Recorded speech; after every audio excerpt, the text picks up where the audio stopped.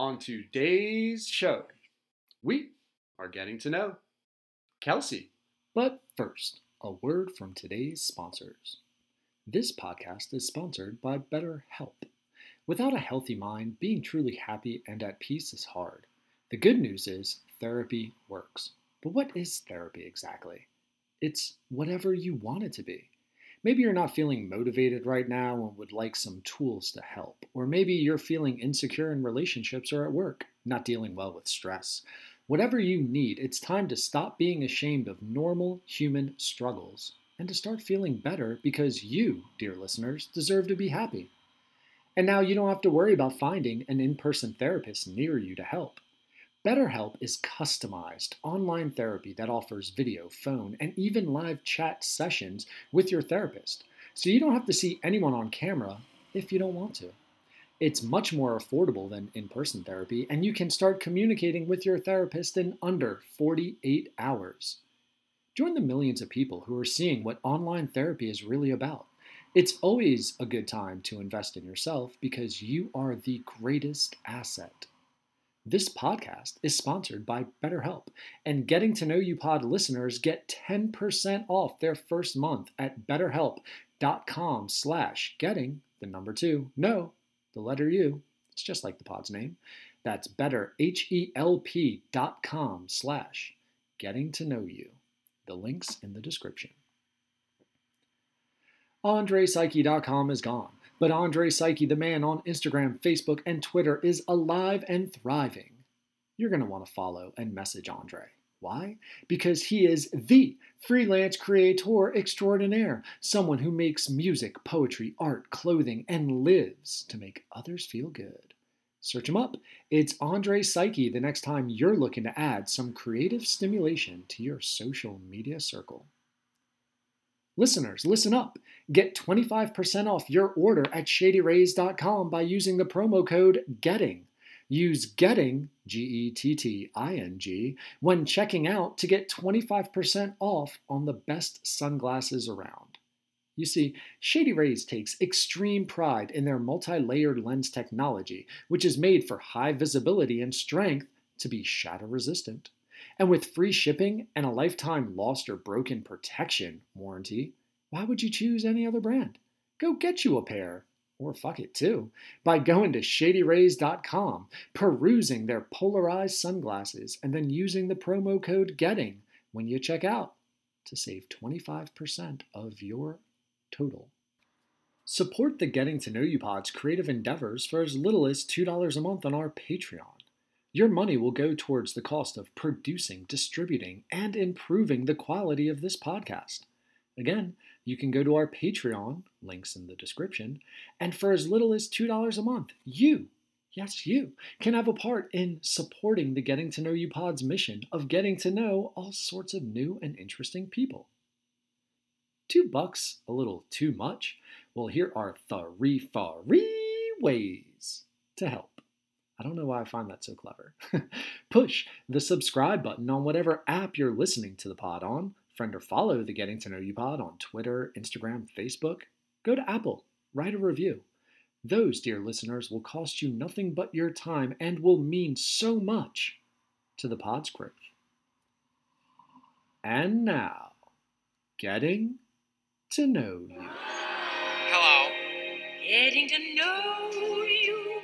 Getting to know all about you. I'm going to do a terrific show today. Getting to like you. Getting to hope you like me. Because I'm good enough. Getting to know you. Putting it my way, but nicely. I'm smart enough. You are precisely. And doggone it. My cup of tea. And Kelsey refuses to give me a safe word for when she's super tired, and she'll just be nice and blunt and say, hey, I'm kind of tired, I gotta bounce. Kelsey, thank you for taking time while moving into a new place to let people get to know you, man. I really appreciate it. Oh, yeah, no, I'm happy to do it. I did already previously say that I'm a little tired because I moved into a new apartment. So just so you guys get the behind the scenes, I'm a little tired. I don't know about you guys. Sometimes I feel a little tired. Yeah. So are you still Am I correct? Do you live in New York City? New York City, New York. Dude, and I couldn't imagine. So rural Delaware, I get a U-Haul, I throw my IKEA couch in the back, and I have no steps, no stairwells, no traffic. I pull into a driveway, and I can move into a new place in like 35 minutes. Yeah, well, I learned I have just like so many really stupid things, like not like big heavy things or like expensive things or like important items. I just have like like just like trunks full of like little tiny memory nothings that I'm like can't get rid of and I can't do They're it. just so special. Like a bunch of like old movie ticket stubs. Yeah, concert like stuff. stuff like that. Like, like if I got like if someone gave me like a Disney toy at some point, like I like can't like I can't help it. This is from Coco, the movie Coco. That dog was so stupid. That I just like I can't help it. And honestly, if I'm being honest, my boyfriend too is a bit of I would say he's someone who actually has a problem with his little sentimental things. I don't know if you've ever seen one of these in real life. I definitely had not, but I'm staring at it, so I'm going to show it to you. It looks huge. Oh my god, a Captain America shield. Can you bang it? Like how thick is it? It's like a full like it's thick. It's not like cheap. Oh my god, yeah, dude. It's got like the straps a metal on the back so you can put it on your forearm. This one is like the good one, and apparently. And then, yeah, you guessed it. He bought a second shield that is less quality. So it's like very important that we have not only one, but we have two Captain America shields in our home displayed prominently. I didn't know I was such a fan. You're forced into it. Is this? I guess I'm really into it. Now, has he tried to in the relationship be like, look, we're going to settle arguments somehow involving these shields. That's why we have two. Oh man, that would be great. I should say that now that you've said it. I feel like he's a very gentle person, so he wouldn't suggest conflict. Battle. He wouldn't. I can't imagine him being violent. Gotcha. Which I think for me, because I'm such a wild personality, I think that's like the best to be with someone who's very easygoing. Right. What made you move? Did you guys actually like move in together, or you just found a better spot? Oh yeah, we moved in. This is like our new part. We lived together at a different, smaller apartment, a really small apartment. Honestly, like one of those New York apartments that are so comically small, like that get people to like leave. Like I was just like, I can't do this anymore. Square footage wise, I'm such a numbers geek. Like 300 square feet, 400. Okay, like we had like, man, it was really tiny. Like I feel like if I actually did the numbers, it would be like, I can't. I don't know numbers well, but it's really small. Did it sound like I was gonna say numbers? I tried. How many doors? I know one door. In our old place, just one door, just the door to the hallway, and then one door to the bathroom, and the bathroom had no windows. Oh man, dude. It was really like yeah, I really want to live in New York City kind of apartment. And just grab it. Yeah, it was really small. When I first moved to New York, I'm originally from Texas, Houston, Texas. So when I came here, at first, I moved here to go to graduate school. And my boyfriend was still living in Texas. And I lived here by myself for a year. Oh, wow. And went to graduate school and started graduate school. I kept going. Yeah, right. I finished it off. I had listened to your first episode of the podcast on Two Scoops Network. Oh, you did? Yeah. You listened to me and Jamie? Yeah, Entrepreneurs. Absolutely. Oh my gosh, that's so nice. Yeah. That's really nice of you. What'd you think? I thought it was a good episode. Honestly, it's a weird space for people like you, super talented. I don't know Jamie, but she also seemed extremely talented. Yeah, cut it down. To like brag. She sucks. She's my best friend. She's so talented. I mean, you did carry the podcast. I that's what I put in the reviews. Shots actually fired. Oh my God. I'm not going to tell her to listen to this now. Thank God Kelsey took control, because it was at 2 stars for a moment there. No, she's so funny. Jamie, she's my best friend. She's not a comedian, but she's a really funny person. And she competed in a comedy competition one time for fun. Like the third time she's only done stand up maybe like 5 times. And the third time she did stand up, she won a comedy competition. How many people entered though? I think like 100. No shit. And the club was like, okay, so like you're gonna feature for us next weekend, and we're gonna bring you out with this headliner. And she was like, actually, I'm gonna dip because I live in New York City, and I am just gonna go back there. But thank you for me winning. Dude, those other people had to be so spiteful. I mean, I think she's not the kind of person to go around and say that kind of thing. I'm the kind of person to be like, and this is the 3rd time I've ever done this, and I'm like so up here good. Freestyling it's anyway. Actually crazy. Why do you guys have notes and like things to read? No, I just get up here and talk. But I would have never been like that about stand-up. Like, I would have been like that about like any other thing. Oh, yeah. I'd be like, I'm just like good at it. I don't know. I'm just like, listen to me sing. It's just amazing. Without even warming up. No, but the thing I took away at the podcast, because I think it's a hard balance to like promote yourself, but not to be overly arrogant about accomplishments and about how hard it is. Do you think I was too arrogant? It's okay. You can tell me. Tell me the truth. No. If anything, I think I actually enjoyed it when you guys started talking about the details of your accolades. Like the Miss New York story is fucking hilarious. Oh yeah, that's a story. Yeah, the sexual assault op-ed, like the Game of Thrones mind game, to have the dude come and be a part and have to read about his own assault. And I know like for people listening who haven't listened to your episode, this is over their heads, but hearing those things and then being like, oh shit, yeah, you're in the New Yorker. Oh my God, you have a piece in time, and then you like, I don't know. It was just, it's neat to get into the details. And I was like, I could tell you guys were a little apprehensive about being like braggarts and coming off as like overly cocky. At least that's how I took it. I think you're totally right. I think we're both very proud of each other. Like it's like very easy for me to say that I think Jamie is so talented, and it's easy for her to say that she thinks that I'm very talented. So right. When we talk to each other, it makes it a lot easier to like talk about our accomplishments. But like, yeah, on my own, like I definitely, I like to say how great I am, but how long can I say that? I know, right? Yeah. Cause then you're just, I don't know, repetitive and. Okay. So you're a teacher. What, do you tell people like what students you teach? Is that something you share?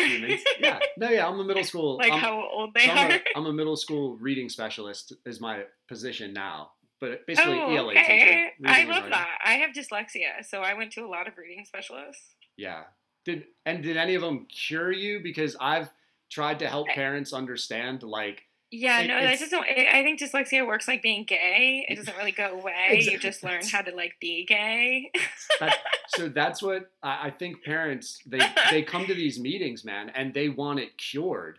And you're like, I think it's just going to be a process that we're going to work with like coping skills. And why don't we build up their confidence? This way, every time they see a book, they don't think they're a complete idiot because maybe they can't say a word right or it takes them longer to read a page. Like, I have like a series of defense mechanisms for reading that I'm like, it like helped me learn how to be like, I was like a very manipulative child. Like I'm now realizing I'm like, I was just naturally like, you just manipulate people.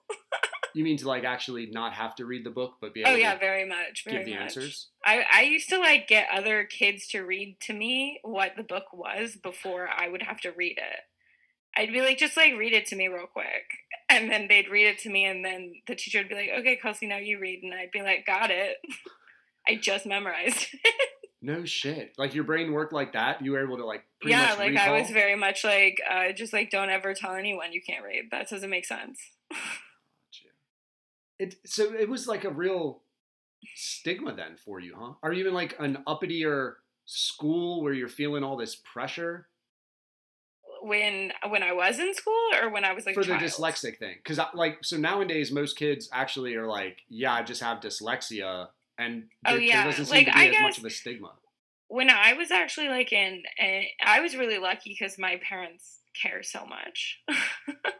I had really good parents, and my mom like worked really hard. Like they changed me in school like one time, and I went back to my original school when I got and then I got diagnosed at the other school. So then I went back to the original school where, like at public school in Texas, the reading programs were really good. Like in the 90s, they were like just getting like funding for dyslexia and stuff like that. So like I could get more help with the government for free than I could have.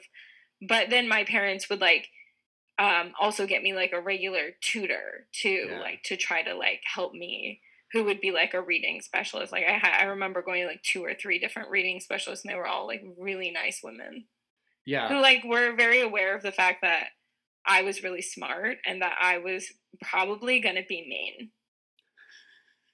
And like that's like the most interesting thing. Oh yeah, like I would just be like, you know, they'd be like, "Okay, now read." And I'd be like, "What's your like husband's name?" Is it said with a hard C or a soft C? Like I just like would just never let them teach me how to read, and they were like, "You're very good at avoiding learning how to read. That's like a very impressive skill. And not as important as maybe reading, but really, more beneficial. Really probably second to reading. More beneficial. Why? Like, were you just upset, or you didn't want to be embarrassed? Why resist the help? Oh yeah, no, I was like, I truly as a child thought reading was so stupid and I didn't need to learn it. And like, it's fine that everyone else was really into it, but like, I didn't need it. Obviously, I was doing fine. Or else wouldn't I be like sad or something? I was just like, reading's like not for me. And now I think you can get away with saying stuff like that. Like the videos are so popular. Oh, 100%, man. I feel like when I was a kid, people were like, you have to learn how to read. And now I'm like, I don't know, maybe I was right all along. To be honest with you, like the sitting and reading does help your comprehension. I think the way the brain engages, whatever. But like, yeah, well, nothing helped me read more than writing. Like when my teachers would tell me like, writing is reading. Like it's the same concept. And then I was like, okay, well, I'll write. So I never had trouble writing. Like even my spelling was really bad, always like so poor. But the things I was writing were always like, I loved writing and I really enjoyed it. And I just was like, the older I got, the more at the beginning of my school years, I would just tell my teachers I had dyslexia, and I'd be like, if you want to grade me for grammatical error, like I'll just like take that to like whoever's in charge of you and I'll complain about it. Fucking up my GPA. That's gangster. And they were just like, oh, interesting. I was like, I have a disability. I have like a paperwork that says that. So like I deserve an A. See, that's funny that you had to I deserve an A. That you had to advocate, like you actually literally had to have those conversations with teachers. Oh yeah, and I remember even like when I got my first like office job, I was like, man, should I tell them I have dyslexia or not? Because I was a tech writing intern, so it was like a lot of writing, and I was like, no, I'm just like not going to tell them, whatever. But every once in a while, I really would like, you know, I just have dyslexia, so I'll just like miss a word or completely write a different word, and people would be like, Kelsey, what a hilarious typo, and I'd be like, it is funny. Can you fix it? Because I'd be like, I don't see what it is. Like, I'd read it back and I would be like, I don't see the typo. You mean the one with the letters in it? Yeah, like, that is a bad typo. Like, visually, I was like, I can't do that job.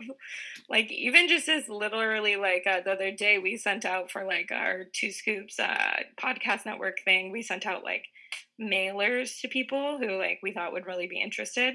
And like stickers and such, and they're really, really cute. And I was like, hey, it would be great. I sent this to Jamie, my business partner. I was like, be great if you read back over the letters to just make sure that I like didn't like do anyone twice, or like that I spelled everyone's name correctly. And she was just like kind of in a hurry and was like, no, just like do that yourself. And I was like, okay, well, I could get it wrong. Like that's like, this is like a thing that I could get wrong. And she's just like, not really paying attention. You know, she didn't Yeah. realize how big of a deal it was. And I explained it to her like 3 times. She was like, no, that just doesn't make sense to me. And I was like, okay, well, that's fine. Like, I get it. You don't want to like read over these letters that I did, but like, someone has to. So I had to make my boyfriend do it. Did I you? was just like, as like a person who is in charge of things, like, I'm aware of the fact that I'm not the right person to be doing this job. Yeah, no doubt. Have you ever, because it's something we talk to with students, have you ever done like the text to speech? So like you type an email and then you have it Yeah, like read you back know, to you as you're doing dishes or whatever? I have done stuff like that. I mean, like, I feel like doing stand up, like becoming a stand up comedian, like, is the reason that I'm a writer. Like, because I was just like so sick of writing and then not having it really be anything. I'd just be like, well, it's just like another thing I wrote. Who gives a fuck? Like, who cares? But then as soon as I could like perform the things that I wrote, then I was like, oh, writing is like this whole other thing. Hmm. So I don't know. I really enjoy writing, but I have done some like talk to text stuff, but like I think I like the idea of like sitting down and like the words coming out to my Oh, hand. no, dude, for sure. Because that's, to me, that's the best. It's even not the same as typing. Do you type it or do you actually handwrite it?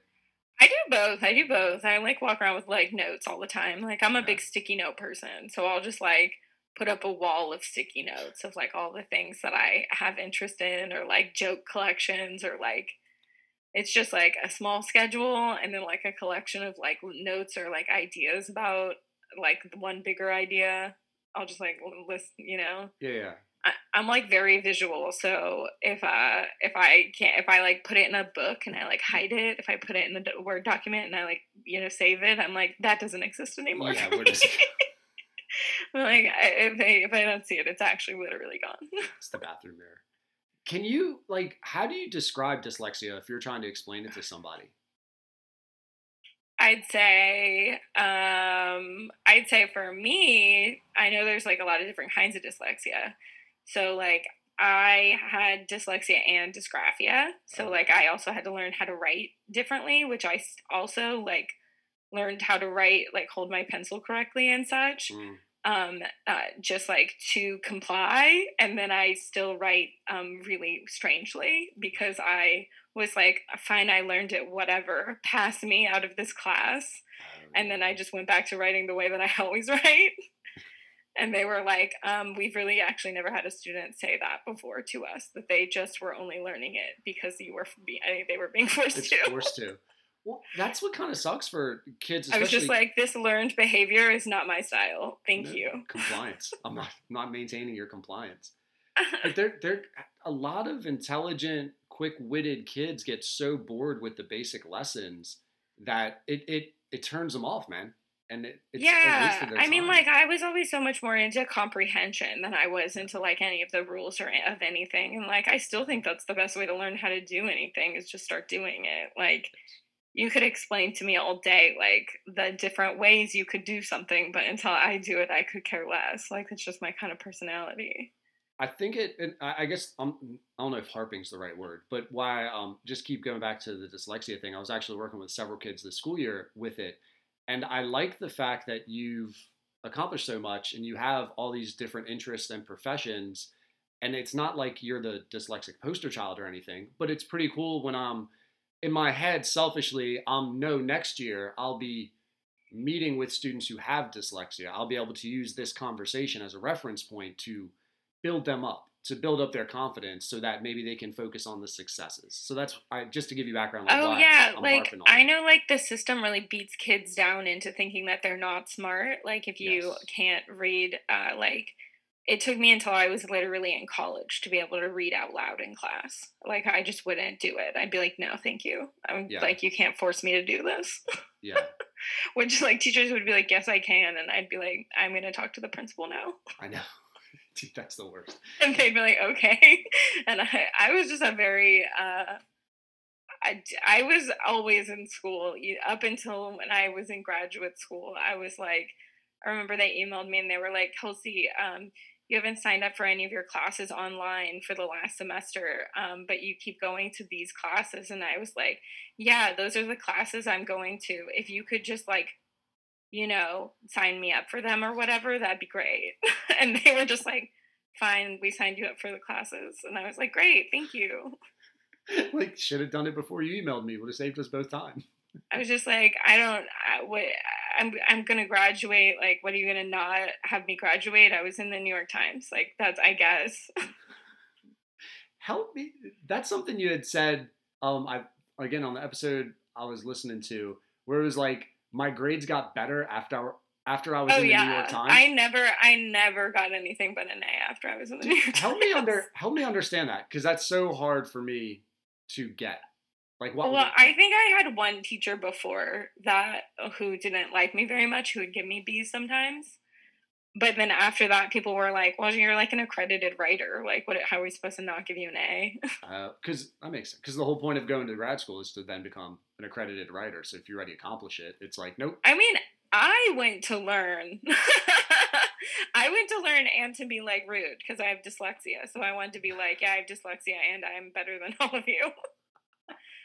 But the students in my class they would get mad at me because a big part of graduate school, I didn't know this was a big part of writing graduate school, is you write your whatever thing, then you bring it all to class, and then you have to read each other's thing and give notes. So my notes would be like, I would give like punch ups, like I'd be like, this joke could be better, like the plot's like, I don't know if I get the plot, and I'd just like write like a page of notes like that. And people would be like, you're really supposed to be editing for grammar. And I was like, you really want a dyslexic person editing for your grammar? Like, you sound dumb. Dude, that's, I would think it'd be way more valuable to get into the content more so than semicolons and apostrophes. Like, some people were just like really, focused on writing like something that could be publishable, I think, and I understand that. That makes sense. Like the technical aspects. Yeah, of it like really they were matter? like really writing like a chapter of a novel, and they were like, please edit this for me so that when I show it to publishers, like it's good enough to show to them. And I'm like, I get that.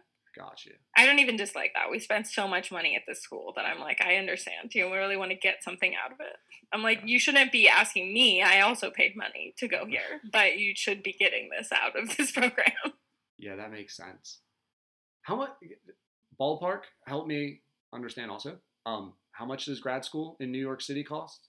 Oh my God. I mean, you can go. I got a scholarship. I was really fortunate. And then, but I think like if you just had to pay the regular old fee or whatever, I feel like it's got to be somewhere between like 30 and 50 grand. Like a year. Yeah. Yeah. Dude. Yeah, that's the like dependent upon all your things, your whatever. But yeah. There's no way I could have gone to the school without a scholarship. Absolutely no way. And I applied on a whim too. A whim, as in? I was working at a software company, and I was like as a tech writing person, and then I switched over to like basically like tech support. So I was like working in tech support, and I was like being a comedian at night, and I was like, I really want to move to New York City, and I kind of want to go to graduate school. What if I just apply to graduate school in New York City? And the school that I went to, it was the only school that they didn't make you take the GRE to get in, basically the graduate school SATs. They were just like, if you're applying to writing school, you don't have to do that. You just have to send us your essays and like the things you've gotten published and like put together a little packet of your writing and just a regular application. And I was like, all right, I'll apply to this one graduate school, this one graduate program. And if I don't get in and it makes me feel bad, then I'll like study and like take the GRE and like try again. It's a good way to look at it. And I did, and I just got in, and I was like, yeah, I'm just going to go here. Did you have any writing published or any sort of stuff like that before, or did you just sit down and kind of freestyle some essays out? Yeah, I definitely did that. I just sat down and freestyled some essays out, and they were like really random too because I applied to the fiction program, which I didn't end up taking. So I applied and I got into their fiction program for the new school, and then I also got into their writing for children's program. I just randomly wrote a picture book. Dude, so I watched the video of you out in Seattle. Fucking children's book. I watched a video of you doing stand up. Penis CK, is that the? Yeah, that's me. Yeah. So like a minute and a half in, dude. A minute and a half in, the whole consensual bit that you do, pretty graphic. And now I'm like, applied for children's book? That's amazing. Yeah, the contrast. I would say that my mom has had these thoughts. You are not alone. If you were wondering if other people have said that to me. I'm like, well, I'll never not be penis CK, so you're gonna have to like be on board with that.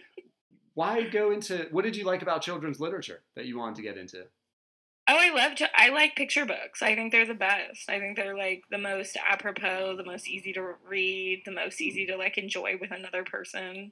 Okay. I honestly think like other, like, no offense to people who love to read, but I think like reading is very selfish. It's like a very alone activity. It is. It's like for people who like love solitude. Yes. I'd agree with that. I like to read, and I also like to quietly sit alone With my thoughts. and no one talk to me, and that would be great. But I call it learning or whatever. I would not have thought about that. If you applied to fiction, are you a short story writer, or are these essays like talking about your love of writing or what you hope to get out of the school? So I wrote a picture book, and I got into the writing for children's program. I also wrote a short essay, like a fictional short story essay about a girl whose mom dies in the hospital, and I wrote it probably like stream of consciousness in like when I decided to apply to graduate school. Nice. And I was like, oh my god, this story is so sad. But it had some really solid jokes in it, so I'm like not surprised that I got into the program. Okay. And were you like purposefully, are you so analytical with it that you're like, man, it's getting too sad, let me just throw in a joke? No, I think I wrote it totally stream of consciousness, and then when I read it back, like I had some friends also read it back because I was again have dyslexia, so I was like, I gotta have somebody take a pass at this. So I had some friends like read it and stuff, and I was like, I just thought they were like, oh, it's really good, it's emotional, whatever, and I just was like, I should add some more jokes. Where did the sentiment come from, girl? Do you remember what inspired you? I think I just love my mom, and I just was like thinking like, what is something that could happen that would actually like affect me? I just really love my mom. Interesting. Like so much. Yeah, but I didn't even end up going to the fiction program. I changed into nonfiction, and that's when I started writing personal essays that were real about my own life, and that is what has brought me pretty much attention. fame and accolades. Yeah, it's but I like so much writing what is like real-ish, you know, like I fancy myself a Nora Ephron style essay writer. Like I like I like it when I like it when it's true. Right. So what was the children's book about before we get into nonfiction? Oh my god, fine, you'll love it. It's called I shouldn't even say it. I'll tell you off because I haven't published it, and it really is a good title, so I'm not going to tell you. Are you going to actually publish it? Like that's a plan? Yeah, I mean, like it's in, you know, hopefully the works for me for my life. Okay. I would not say it's coming out anytime soon. But I did. I mean, I went to school and I got great, you know, edits and whatever, and I've had some publishers interested. So I'm like, I feel like as soon as I get one credit or whatever, people will be like, "And what else have you written?" And I'll be like, "A children's book." Oh, so like that's kind of how that industry works. Then it's all about getting a credit or two. As far as I've been published here, and then they're like, "Well, your other stuff must be great." People like, you know, definitely when I had gotten in the New York Times, I probably should have like leveraged that more for like to get more things. Other people definitely have done stuff like that, and it's worked out for them really well, and then they're, you know, make money all the time and stuff. That sounds so nice. Yeah, especially if you actually enjoy writing and then you share it and want to make money on it. Well, I either enjoy it, like it's like my heart's delight, and I'm like so excited to get my ideas out, or I will like, I don't think I've sat down and written something long form for just like for that because I wanted to write it in like over a year and a half. Because? I just did not feel like it. Yeah, okay. And like some people are writers where they're like, it doesn't really matter if you feel like it. You just need to write. You just need to. And I'm like, no, I don't. No. I definitely don't. Well, it seems like you got plenty of other stuff that like just you put that energy and passion into, and like so maybe you do like podcasting for a while, then that runs its course for a bit, and then I would imagine you then get into the writing or maybe working on some stand up. Yeah, totally. Like I'm definitely someone who will binge one thing for a long time and then be like, no, I don't want to do it anymore. Right. So you don't have to say the title, but like, what's the premise of the children's book? Like, who's the main character? What's the conflict? Or does that mess it up too? Yeah, that's all of it. That's the whole thing. I'll tell you later. I'll tell you. You'll like it. Good. So, dude, have you seen the I guess it's like an adult children's book. It's like Go the Fuck to Bed. Go the fuck to sleep. I liked that one. I liked it. You know, I like that anyone has made money off of just putting the word fuck in things. Makes me so happy. It's so basic, dude. Like, how did this not come out earlier? I think people are just like really fine with the word fuck now, like really, really fine. Thanks to but I really like BJ Novak has a children's book called The Book with No Pictures, and it's basically just a word book, and you're just like reading it, and the narrator, like whoever is reading the book, like kind of becomes, you know, the book tells you how to narrate the book. It's very sweet. Oh. It's interesting that a girl with dyslexia who doesn't like to read's favorite picture book is a picture book with no pictures and just words. Yeah. That sounds about right for me. You can tell your dyslexic students, be like, I talked to this girl with dyslexia. She was so confident about it. just gave zero fucks, kids. She just was like, yeah, if you, like, sometimes people, like, I remember people would make fun of my spelling, and when I was younger, I would be like, okay, well, I guess I'll never show my writing to anyone. Like, that'll solve that. Oh, man. And I didn't. I really didn't show anyone anything. I'm, like, very, stubborn. I'm very stubborn. So if I don't want to do it, I'm just not going to do it. Seems like it. And, you know, it would really be nice if I helped my own self out sometimes. But yeah, when I was younger, like if you're someone who I didn't think you were like really my real friend and you were making fun of the way I was spelling, I would just be like, that's not very nice of you. And then I would never talk to them again. I'd just be like, they're not gonna like me. Yeah. I don't need to like spend my time talking to someone who's gonna like bully me for like literally the smallest things. Did that mentality carry into you turning in assignments or like even trying to get feedback and get better as a writer at a younger age? Like, would you have been able to avoid grad school had you just let your 7th grade teacher give you some real legit feedback? What do you mean, avoid graduate school? Like you could have been like 6 years ahead of the curve. So if you're hiding or holding these things back and not like getting the feedback, seeing the response. No, I always took responses from my teachers. I never took responses from other students, even till when I was in graduate school. I still have a stack of other people's notes on my work that I never read. Why? You know, I think maybe one day I'll read it. No, like, but why not? Why not? It's really expensive. The school is so expensive. I think it's rude not to keep it. And then just have to move it into your new place. It's just another thing to carry. Reminds me. It's like my student debt just weighs me down. Yeah, man. It's like, I'll spend time though going over my old notes and old stuff. Like sometimes, like I'll like really get into like really like all of a sudden I'll have vested interest in myself. Right. Yeah, but it doesn't happen often, but every once in a while I'm like, oh, a diary entry from 1995. It's a time capsule.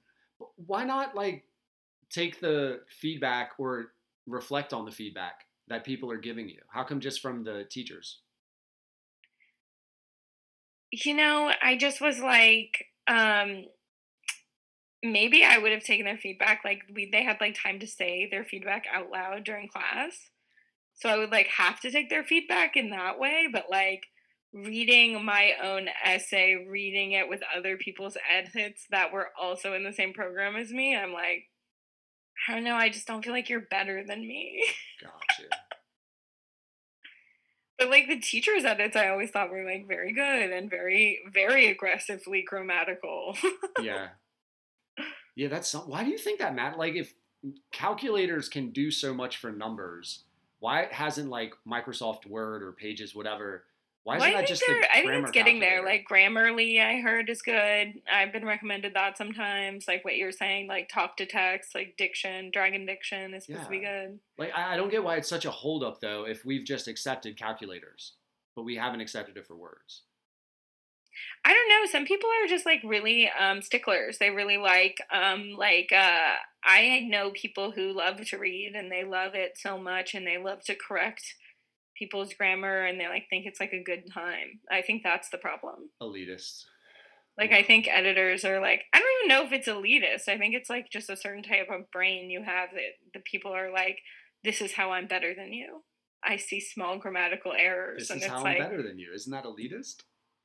but like they're not actually better than anyone else. Like I don't think it takes like much of a education to be good at grammar. It's just a rule follower. I mean, it So really it's is. like yeah, I think it's like a real weird. I don't know. Like I enjoy people who have dyslexia because I'm like things don't just work for us. So like if you're someone who's accomplished a lot and you have dyslexia, you're someone who like really knows how to work with other people, really has probably a really good skill that other people don't have. Like there's probably something about you that's very special. Did you come across any other kids or any other people? I shouldn't call you kids. Any other people with dyslexia in the grad program? No, not in the graduate school program. Because I'm just so it's again like my favorite picture book being one of all words and no pictures. Like it's interesting to go that route of I really the reading aspect is struggling with I struggle with reading, so I'm gonna get a grad degree and deal with nothing but words. Like I love it. I love the contrast of it. It's not like you were like, hey, I'm gonna go to comedy school where I can just talk all the time. It's like, no, man, I'm gonna get into words. Yeah, well, I think it's really my personal style to just do things the hardest way they can possibly be done or not at all. And then also I was like, if I'm gonna be a writer, if I'm gonna go into being a writer, like what does being a writer mean? I have no idea. I know I'm a very funny person. I know I had gotten through, regular college, so it's like I must be pretty good at stuff. But to me, I had been published like in my college newspaper and stuff too. But I was just like, and I got asked to join the college newspaper by like a friend who knew I was like funny. Like it was like very casual. What were you writing for the college newspaper? Like events. Like they'd have like, a thing and I would write about it. Like I'd write like write-ups and reviews of like events on campus. Oh, so then your personality and the way you're wording things, your take on the event, just shine. Yeah. Gotcha. I read one I had in my childhood bedroom. My boyfriend and I were just in Texas and I read over like one of my college writings and it really was about like it was about tattoos and how I think tattoos are like good. And I was like, that's so cute. Like the cutest thing, like no one was like tattoos good or bad. I was just like, I'd like to write an essay about how I personally like tattoos. And I don't have any tattoos. But you can appreciate it. I wasn't planning on getting one. Like I just was like, a lot of my friends have tattoos and I like love that. Like I was just like a tattoo ally. I'm an advocate. So silly. I'm an advocate. There's nothing wrong with that. Like you can't be a tattoo advocate if you have no tattoos. I just have never read anything like that before. Gosh, I see what you're saying. Yeah. Help me understand because I'm not someone who has ever been published. I don't understand how it's competitive. Well, you're a teacher. You've got the skills, man. You could get published wherever you want. No, and now everyone's a writer. Everyone's a writer now, I think. Yeah, everyone's a podcaster now. And with social media. Oh, you think everyone's a podcaster? Yeah. I think everyone's like kind of a writer. Yeah, well, you have to like write your little posts and stuff. At the beach with friends. # best day. Like I think that counts. Yeah, I should start like screenshotting or just waiting for Facebook and to just bring like back compiling. See, and then you can read back and be like, okay, I see my voice. And then I pitch that as what? Probably make it into something a little bit better, and then pitch that as something. That's what I'm saying, man. Just take whatever you're like, okay, well, there's kind of an idea here, and then make a real essay out of it. Yeah, but like, so that's something I don't. I guess like maybe I've never felt strongly enough about something to try to voice I would it. say that's what has led me to all of my writing is feeling strongly about something. Right. 100%. And then whatever you feel strongly about, that's pretty much all I think people should be writing about. And I don't think you should write about anything like people will write like uh okay, like movie reviews and just be like, I just didn't like it very much. Like it just wasn't my style. And I'm like, either you're saying something that is like actively wrong, like morally or otherwise, or like you're just complaining. Like I don't like lots of stuff. Like calm down. you're just whining. Just like it's either immoral or it's fine. So, so when you're writing about your passions, do you have certain outlets that you're like writing for? Are you to the point now where you know like this type of publication likes this type of length, this type of wording? I mean, like I would definitely not say that like anyone is like gunning for my writing in a way where I'm like, oh, I just write a piece and I shoot it off to NewYorkHuffPost.com, whatever, and then I just get every time. Stuff, right? No, I just whenever I want to write something, then I've learned through that process, like of just wanting to get something published, like I start where everybody else started. Okay, well, what's the all the editors of the New York Times? Like, let's go on that website and figure it out, and then went through it and try to figure out like their submission process and Google like what happens when you apply to the New York Times. How do you do that? Like all like I did it the way anyone else would do it. And so does that minimalize it for you? You just seemed like I Googled how to do it and I was able to do it. So then it took like a lot of like me asking people questions and then people were like, actually like that's none of your business. Why? Why are they so closed about it? Because information is like power. So like if you have like the way to get something somewhere and you can withhold that from someone, then people usually do. I never do. I always give people everything, and then people are like, you're the first person who ever like really gave me a connection. And I'm like, yeah, I'd give them to anyone who seemed moral. I'd be like, this is great. Yeah, I don't get that, man. I don't get how people. I mean, people feel like they worked really hard for what they figured out, and I just always have felt like it's done me so much more good to be like, even if I did, it took me a long time to figure something out, I might as well save someone else that I like a lot of time and just tell them. Yeah, because at worst, like it would advance the profession and things would get better. I think some people are so worried though that the other person is gonna like surpass them if they figure out the thing that you figured out, and it's like, yeah, everyone surpasses everyone. Yeah, right. It's just the circle of life. Lion King taught us that. Like as much as I think that like, I'm not better than anyone else. Like I also think like, and no one is better than me. Right. Yeah, well, that's like that healthy confidence that you would need to put yourself creatively out there. I also coach basketball, and we tell the kids all the time, like you've gotta believe after you miss that your next shot's a make. Like no one should believe in you more than you. And if you're there for a reason, man. So believe in yourself. There's nothing worse than going out not believing in yourself. I feel like you just described the reason people like the show, the Ted Lasso show. Do you know it? The one with Jason Sudeikis. Okay, he plays like a soccer coach. Oh, on Apple TV. Yeah, I mean, I think people really are getting a lot out of him being like, you just got to try again. Yeah, dude, there's something. People are like, I really needed someone to say that. I'm amazed at how. Just like just a nice man being like, just pick yourself back up. Yeah. Like, dude, it's okay. And not the end of the world. We'll just figure it out. And it's not as dire as people think. And I've noticed that with kids who are performing, and I've just speaking with different people who put creative things out there. There's the real fear of the pronoun they. They're going to say something. And you're like, oh, yeah. And you're like, but that's a very real thing, though. I get that. Well, now I've actually had people who are not just like they. Like, I know specifically who they are, who are like, I fucking hate your work.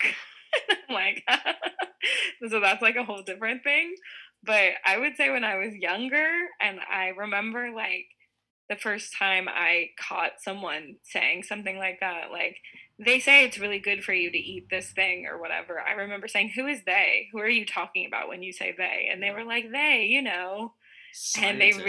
they really didn't have like an answer. And then I remember asking that probably like the next 5 times I heard someone do that. I was like, who is they? Who are you talking about? Yes. And then I was like, it took me a long time when I was like probably 10, like 8 or 10 to realize like they is just a way people talk.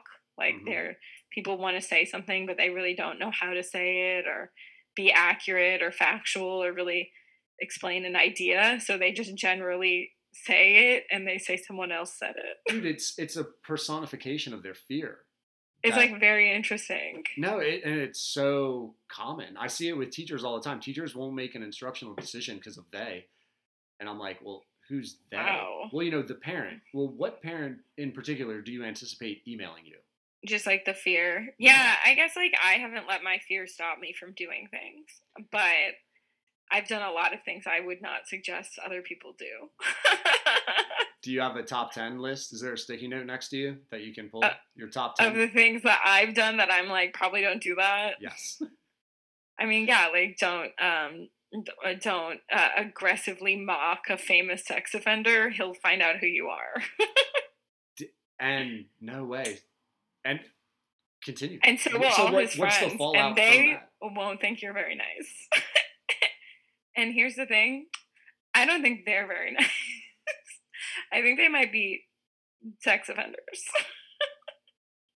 How are they just reaching out to you on social media, like DMs? Oh my Is god, it no. I mean, horse some heads? people who hate me like tag me and stuff and whatever, but like for the most part, people leave me alone because they know what they did, and they like don't need people calling attention to it. So like they're not trying to interact with me, but they definitely know who I am. So how do you know Louis C.K. knows who you are?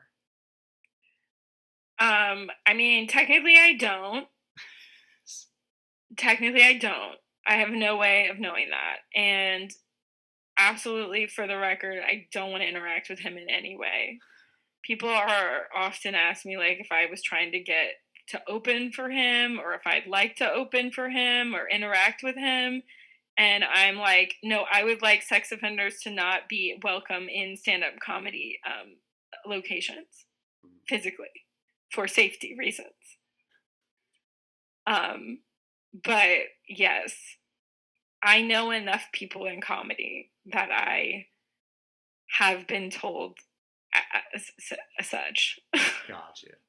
Yeah, I mean, I would imagine somebody's fucking with him, showing him a video at some point.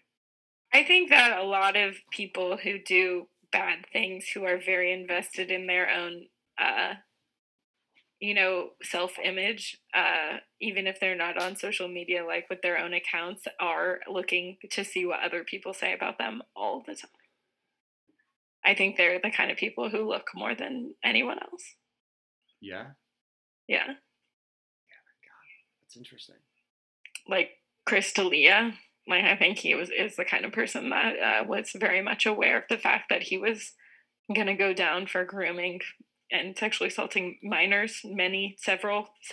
Dude, the fact that he was on You as that as a pedophile, yeah, as that fucking character. So, shameless plug, and it's not substantiated. I'm not a journalist. Her episode, and to me, you're a journalist. Thank you. Hardcore journalism right here. I had a girl, Sarah, on the podcast from Michigan who not sexually assaulted, but hooked up with Chris. Yeah. Because, how old was she? 23, 24. But when it happened, so he was like 40. And she was like 24. It was this whole story of like how the dude's creeping in like her DMs on Instagram. Yeah. And like she had been shooting like message replies on stories, and then he's sending her weird messages about like, oh, your kids look so cute. Chris D'Elia would reach out to teenage girls on Instagram and be like, what are you doing tonight? I have a show in Cincinnati. Yes, dude. And they'd be like, I'm sorry, I have school tomorrow. And he'd be like, it doesn't matter. Come out to the show anyways. What do you think it is like about, like, why does that happen? I think that people know they can take advantage of naive people and they don't feel bad about doing so because in the moment the person being taken advantage of seems very excited to be there and to be taken advantage of. And then when they get older, they're like, oh, like I got pedophiled. I wasn't like, I didn't have like agency. I just don't get the disregard. Like that wasn't like a fun, sexy romp. Like he's like a serial sex offender. Yeah. How does someone do that though and not realize you're gonna get fucking caught, man? That's no, what I think they all know they're gonna get caught. I think they don't care. Really? They'll just always say like, you're lying. That didn't happen. That's like a part of it, I think. I have to assume when you're a public figure who does bad things to people, I have to assume that's a part of it. You get off on the fact that people know and no one can stop you still. That hubris. Yeah. Interesting. I think that had to have been Harvey Weinstein's like whole thing. So I've heard, I haven't read like actual accounts of numbers, what's going on. I listened to Quentin Tarantino on Joe Rogan's podcast describe a little bit about couldn't get a role. And basically it was everyone who went to him was assaulted. Yeah. I don't understand how you get to maintain power. Like what? It's like Jeffrey Epstein. What sort of dirt do you have on decision makers that then allow you? I think it's just like money and like confidence and like the ability to be like, I'll make you Meryl Streep, and everyone like people in entertainment, man, they're really desperate to get the thing, get ahead, and like it's so cutthroat and there's so few opportunities that, you know, people really are like, yeah, I think you know, it's like just so sad. It's so easy to take advantage of people who have big dreams. Because they just, I guess why? Why do you think they're easy to it's easy to take advantage of them? Because you'll say something like this, like, oh, you're like a teacher. That's so cool. I think it would be great if you were on the writing staff for this show about teachers on HBO. It's going to be like really funny. You would add credibility to that. Also, I'm going to assault you now. Do you still want the job? And because I just like, it's my one shot. It's the only you're time that you're just I've like heard you're those just words. like, should I let this person who's done horrible things to me give me this opportunity? And also, they already did something horrible to me. Like, it's not going to unhappen if I don't take the opportunity. So I might as well take it. But why not just turn down the opportunity and walk out? Because then you just think often the person that goes like this, oh, that girl's a bitch, never hire her. And they just say that to everyone else. And the circles are that small with the decision makers. For sure. I bet if Harvey Weinstein said he didn't like you, that was something that other people were like, okay, well, we can't hire Kay McKinnon or whatever. Yeah, see, that's where the social dynamic of the hiring with the opportunities. Because I'm like, we'll just go somewhere else. But I guess if there's an industry in just Los Angeles, I mean, like, if you want to just go somewhere else, you have to be someone who like wants to start your own thing. You have to be someone who wants to, you know, you can't like the teams of like, you know, if you want to join on, you know, let's say like Saturday Night Live, if you want to be a Saturday Night Live writer, you know, they treat you shitty when you're a writer. That's like very bad environment for your, you know, personally. They get like abused, like verbally abused often. But what are you going to be like, complain? Be like, actually, the people treat me kind of mean. It's like, oh, well, you're fired and you lost your opportunity at Saturday Night Live. You should have been able to let people treat you like shit better. And that goes with that whole I've been published, which allows you to get that next option and maybe get out on your own that you were kind of talking about earlier. Maybe. And then even people, you know, aren't confident in themselves. They feel like other people could do stuff better than they could or whatever. And, you know, like, I would never pretend like I'm someone who has gotten much success. I don't have a big following or, you know, no one's gunning to make my things, but I know for a fact that I've turned down opportunities from people that I think are sex offenders or sexist or racist. I'm like, I'm not going to work with you and I don't want to. That I only get one life.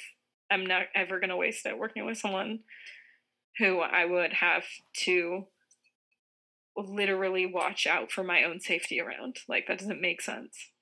Like, they've approached you or you approached them applying for positions, and then you like Google them, you see some things they post? Yeah, like people will tell me things about people, and they'll be like, this is very sad, but this happened to me and this person did it, and I'll just be like, yeah, okay, I'm not gonna ever work with that producer again. So there's this, you've got kind of like your own little social circle of aspiring writers who have gone through these experiences that then share them. Yeah, sometimes people share things with me. Yeah. Gotcha. I mean, it's like, I think it's because I believe people. So then people tell me the bad things that have happened to them. Not often when you say something bad happened to you from someone, and if usually conversations that go like this, I've heard them go like this a lot. Something really bad happened to me, and the other person goes, I wouldn't talk about that. Or people will say that you're talking about that, and they won't want to work with you anymore. And when you say work with, the Saturday Night Live is an example of you would even in the most basic level, like a comedy show, and this person's the booker, and you're saying that the booker was sexist or assaulted you or sexually harassed you. Well, I want them to book me, so please stop telling me about this and get away from me. You're poison. And like, no, that booker is poison. Gatekeepers who have the information don't want to pass it on. Right. Or not even like access. Information, like they have like opportunities or showcases or whatever. I don't know. I think opportunities are a dime a dozen. I think it's like, I live in New York City. I've met so many great people. I don't need to get like, there's no be all end all. I don't even know if I ever really had like a very specific dream in my life of something I wanted to accomplish. So like, I really don't have to like get anyone specific to like me. That seems like the way to live. What like lack of pressure? That would just. I mean, it's been pretty chill so far. But also that means like I've done some stuff that other people would naturally avoid doing because they're like, this would prevent me from getting my ultimate dream thing because it would make people dislike me who are the dream giver or whatever. Yeah. The gatekeeper of that dream. And I'm like, I kind of fuck everyone, so who cares? And it's like, okay, well, that's interesting. No doubt. Dude, that's kind of, so do you have not like a dream position, but a hope? Like you just hope to be $100,000 a year heir? You just hope to get 10,000 followers? You hope for 3 beach homes? Like do you have hope? Do you have hope for your career?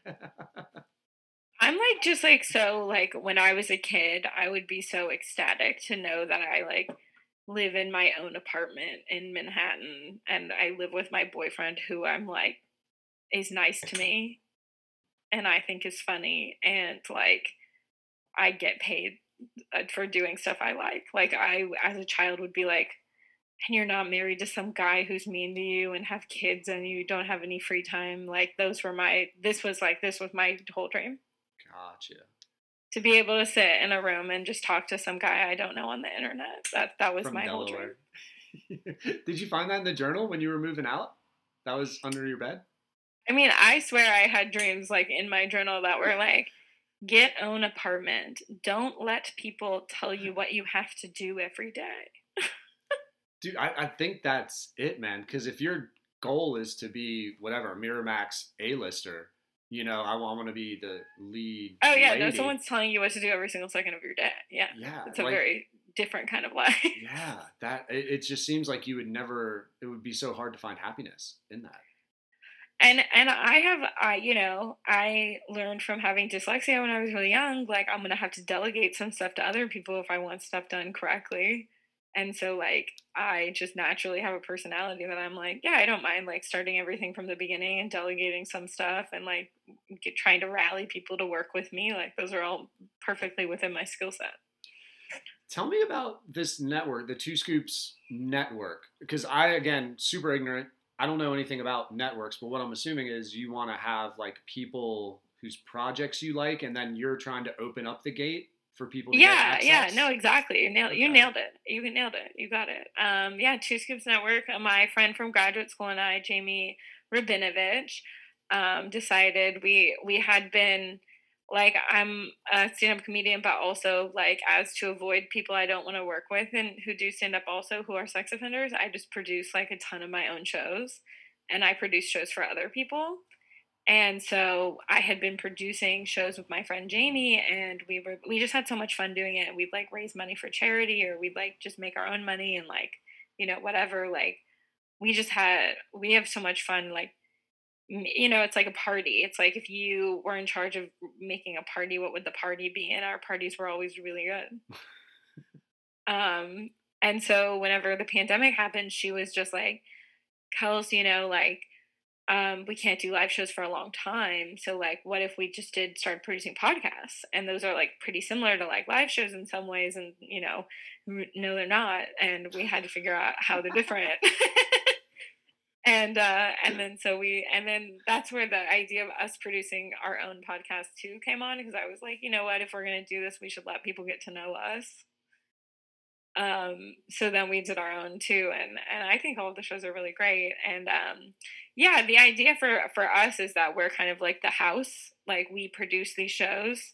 We like got an editing team together. We like got a social media team together. We like made like all the branding and stuff, and like we're doing all the promoting for these podcasts. And like at this point, like it's only been like 1 week. I think we launched like on Tuesday, and literally I probably have about 8 to 10 pitch meetings of people who are like, I think my podcast should be on your network too. Oh, no way. And I'm like, oh, that's so nice. Like, thank you so much. I'd love to do a Zoom and kind of talk more about your podcast and listen to it before I talk to you. Thank you for reaching out to me.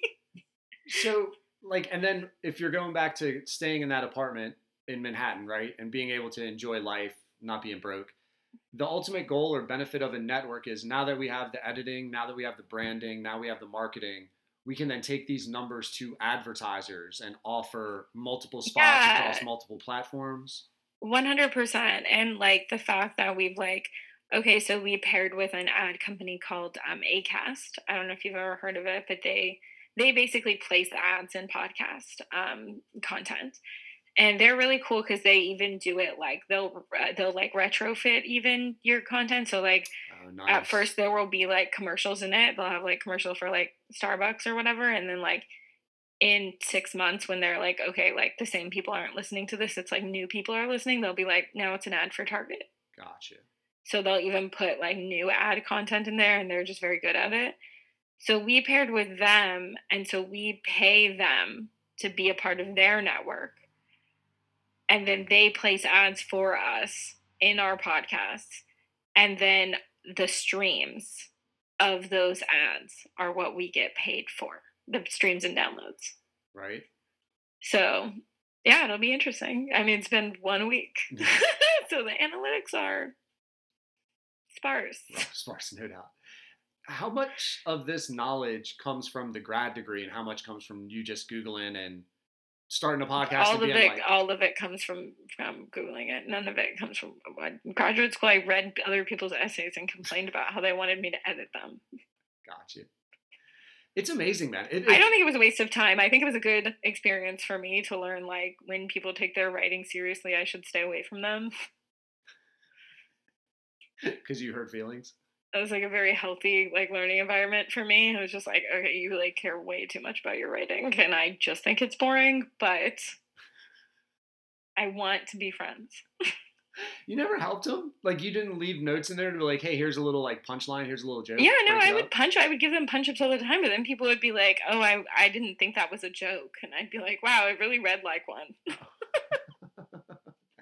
That's gotta stay. They'd be like, that's like not funny, Kelsey. And I'd be like, I swear to God, I laughed when I read it. Humor is in the eye of the beholder. It's like hard. It's really hard that you weren't going for this because you really did some fun word decisions. Really seemed like you were going for it. That's so.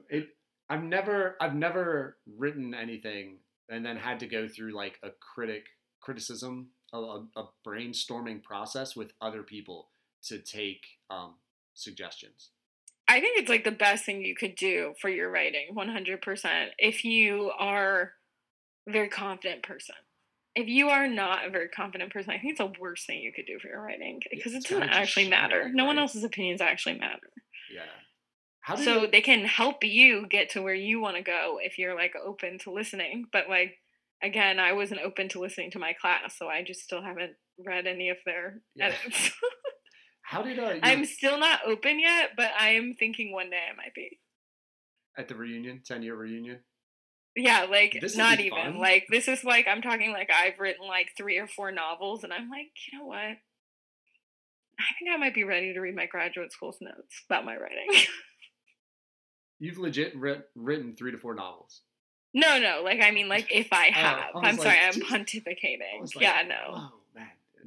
I feel like I would have opened with that. Don't you feel like I would have opened with that? Not Or if they're maybe not said it at published. some point. I thought like they would just be like big ass files that you have where you're like waiting. I feel like I need like I always think it's really important for if you get like negative feedback, which everyone does because now everyone's on social media, so negative feedback will happen to you. That you also have really good feedback first. Because then, like, if I accomplished something that I was proud of, and then I could go and read my graduate school's edits, I'd be like, I'm really proud of myself. But until yeah, I think you're like on it though. You're like, how come you won't like take the help in? And I'm like, I don't think it would help me. I think it would make me feel bad. No, dude, I think that's a great point because you could over criticize, over crush the dream, and now the creativity's gone, and the person's like, great. Every time I make something, people are just gonna shit on it, and nothing's right about it. And I'm like so scared of that because that hasn't actually happened to me. Like when I put stuff out there in the world, people have, for the most part, overwhelmingly liked it. So even though I've gotten negative stuff, but it hasn't kept me from like putting more stuff out there. Yeah. No, I think that's. But the fear is real. It's not that you are a middle school basketball player, but your situation is very similar. Where if you overcoach kids, they just stop. They'll get in their own head, right? Man, they're just like, I don't even know how to jump anymore. And you're like, dude, you jump all the time. It's like, no, but you always talk to me about my feet, and now all of a sudden, I don't even know how to pick. And you're like, totally. And they no, lose I get all their that. flow. And I hadn't thought about that happening with creative writing or even just putting out creative things. I feel like art, if you want to do art, you should just do it. You shouldn't really worry about what anyone else has to say about it. You shouldn't even worry too much about what it is or why you did it or what you want to get from it or any of that. Like every once in a while I'll just like paint a painting or draw a doodle or fucking hammer some wood together. Where's that going? That isn't going anywhere. It's just for me because I wanted to do it. Aren't you building shelves for all your mementos? Is that not the purpose? I'm not the motivation. See? You're really selling me on it. I need the shield needs to go somewhere. Projects. It'd be great for hors d'oeuvres. Like, are you gonna serve crudité out of that thing? Like, that'd be great. I feel like it could be like a really, really, shallow salad bowl. Untossed. Actually, you just toss the whole thing right there. The Captain America shield is like the shallowest salad bowl. For a decor party. I have to dress up as like Black Widow and be like, I'm just really into salad now. For the sequel, I go vegan and I kick him more ass. Yeah, I don't know, but I again don't feel like I am more anything than anyone else, and I think that anything that I've accomplished, anyone else has the absolute ability to do it as well. Yeah. And all you have to do is just keep asking questions when people are like, I don't want to answer that question, and also was rude you asked. Just be like, oh, that's fine. Hi, new person, I have a question. Just ask the same question. Gotcha. Yeah, the persistence to not get turned off if you have that goal. It's so easy to get one no, and then you're like, oh, not meant to be. It's over. Yeah, or like think that the no means something. Like I feel like people have said that they don't like me, like, or that I'm not funny, and I've been so aware of how little they're liking me would mean. It's the they. You're like, oh my God, you're not a fan. How does that impact my life? I'm like, it's like me saying, like, literally, like, them saying they don't like me is, like, the same as me saying something like, you know, I just really wasn't into Futurama. Like, I just didn't like that show. It's like, No, it's yeah, never going to make that's it. fine. I did like that show. I could not think of something I didn't like. Yeah. But it's like the same. It's like, okay. You know, overrated. Like, why did you The even Office. need to say that? I don't think it's going to be anything in its 20th rerun. Right, exactly. Yeah, like it's like no power it means very little. It's like my opinion means almost nothing. Right. I'm curious what kind of, if there were a couple of things feedback wise from the teachers that helped you in your writing, things that you noticed, you're like, man, you know, I'm just too wordy with blank, or I don't know, I'm thinking like too many characters, or I'm like juggling 5 different concepts in a joke, well, and like, then like keep okay, it simple. Like, I write for clarity pretty much every time. Like, I'm not a very poetic writer. I'm like a very cut and dry writer, and then like jokes. So like that, you know, the things that you're saying are like kind of the opposite problem as that. Like, you know, like elaborate on that. Like that's something that people would say to me. I'd be like, I thought it was good when I hit the punchline. Gotcha. If you don't get it at the punchline, you're not going to get the concept probably ever. Gotcha. But like the best edits I ever got was from the woman who edited my piece that was in the New York Times. Okay, I got connected to her by a comedian who I opened for, who is like really great guy. And he was like, you know, I just wrote a piece for the New York Times. I think they would like your beauty pageant stuff. Like, send it over. So I did, and I was like so grateful to this guy. And I sent it to this girl or this woman, and I had no idea what the editing process of the New York Times was. So I sent 7 pages to the editor of the New York Times.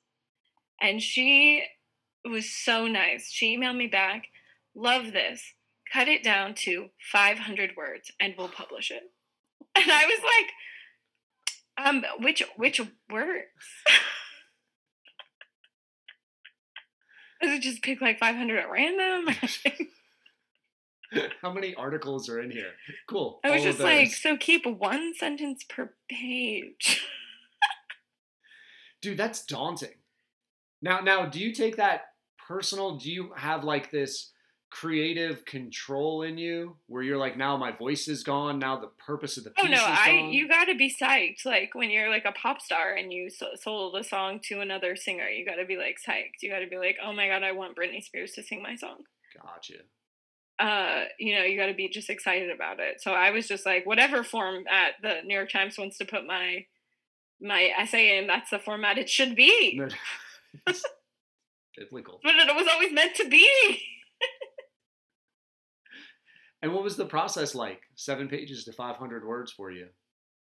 I think I just like read it out loud, and then every time I liked a sentence that I said out loud, I kept every single joke in the whole piece. I tried to keep every single joke, which was not possible in any way. Gotcha. And then I probably got it down to like 1,000 words and sent it back to her, and I was like, I got it down to 1,000. Like, what do you think now? Gutsy. And she was like, yeah, this is way better, obviously. Also, let me go back through the 7 pages. There are some lines that you should keep from there. And so then she started to help me at that point. Wow. And so what did you notice, or what did you notice about things that caught her eye that she wanted to include that you thought were erroneous? I just like only wanted the jokes. Like I only wanted the jokes. And she was like, okay, so like some of this like, you know, sentences that I would call very unimportant. She was like, you know, you kind of need some of that. Do you remember, like, what are a couple of examples of the, like, description, scene settings, dialogue? Yeah, like, stuff like that. Like, definitely, like, you know, I wrote, like, some backup information about, like, the beauty pageant experience or, like, the history of the beauty pageant. And she's like, and I cut all of that immediately. And she's like, okay, but, like, keep a little bit. So, and you know what I just realized? I think I had mentioned the beauty pageant thing. I fucking love the story when I heard it on your podcast. But I don't It's a think anyone very listens. quick read. If you read the New York Times one, it's like 7 sentences and you're done. Gotcha. But listeners here don't. I didn't ask you to set it up. So, in the middle of explaining how it got published, what did you actually do to get published? Well, the whole thing was I was just like on Facebook when I was saw like in my second year of graduate school. I did 3 years, and my program was 3 years long. And in my second year, I was like on Facebook, and I got an ad that said you should totally apply to be in the Miss New York beauty pageant. Why not? And I was like, a great point. Facebook ad targeted at women my age. I should. And your background in beauty pageants at this point in your Um, life is? At that point, it was none. At this point, it's one. And you were a finalist from it. Dude, when the punchline comes about why you're a finalist, I lost it. I almost fell off the pull-up bar. My official title is Miss New York USA State Finalist 2018, which is what they called all of the losers. So all 200 of us, shout out. You know who you are. You were there. I love the fact that like people can claim that, and I wonder how many people claim that in a serious probably way. like just me. I have to assume just me. Like everyone else is like, that's offensive. That has to just. I think it's like a joke in the pageant world if you like say that kind of thing. I bet you when they cross over, they're very aware of each other. They're like, if you don't say things correctly or if you're not wearing the right thing of the season, people are like, oh, I see. Beige. Wow. It was like they have like their own like infighting and their own like rules. And I was just like, hi, I don't get any of this. And they're like, well, we didn't think you would be here. Like, I'm like here as like a reporter. They're like, that's weird. I'm like, it is, isn't it? And that was the actual intention when you applied then, huh? Like you knew you were going to write a piece about this? I mean, I live tweeted the whole thing when I was there. I like hashtag live tweeted it. And that like did pretty good for me. I got like a couple hundred followers or whatever. But then I was like, okay, what should I do with this? And like, I had some video content. I still have some, like, I have like the actual pageant, like video of the pageant that I had never watched. Me competing. Yes. I like think my own stuff is like cringe. Like, I'm like, I can't handle it. Please? Like, I know that other people like also think my stuff is cringe, so I'm like, I don't feel like it's like rare for me to say this about my own work. Yeah, but like, wasn't that? I got the impression like that was kind of the point. Like, you went in there to purposefully be like, if there were 200 people who were there, you were like, I'm dead set on being the worst. Or am I wrong about that? I'm beautiful. There were some girls worse looking than me. You're being so rude. I didn't take it as a beauty thing. I took it as like because it's in a beauty pageant. There's nothing else. It's just a beauty thing. Isn't it the dress and the style and the skill and like the speaking? What skill? What are you talking about? I thought they always had to do a skill. It's just who's the hottest one. That's such a lie. I'm not lying. That's all there is. So like the girl that won the junior version, her parents and I talked like the year before, so she was there as a winner. Her parents talked to me and they were like, God, you are so funny. We've only been to like 2 of these now because our daughter accidentally won the first one she ever did. And I was like, who's your daughter? And I looked at her and I was like, yeah, she's hot as shit. She's like the hottest teen I've ever seen. So they were like, yeah, we didn't even nothing. She just showed up and she just won. And I'm like, yeah, she's hot enough to win. I get it. Okay. All right. So maybe. But the girl who won the one I competed in, the adult version, had competed 7 times. And they did say that as they were crowning her. They said 7th times the charm. How much cash do you think she put into this? That's like over 30 grand at that point. To all of it, if you added up like the real expenses. This woman was like had done classes and shit. She wanted this title in a way that I have not wanted anything in my life. Not even have your picture book published? No. No, she wanted this in a way that was clearly unhealthy. It took 7 years of her life away from her. She did this for 7 years. That's psychotic. Dude, what is she saying to herself the night before?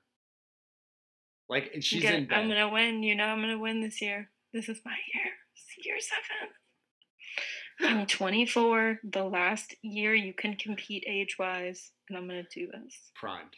I'm right. I'm ready. I'm experienced. I'm the oldest I can ever be to win this crown. So I have to. Was there a talent portion? No. Oh, there's no talent portion? No. Oh, dude. And I agree. I stand by there not being a talent portion. It is unnecessary. Is it? They don't have talents. And it's not about that. It's about how hot you are.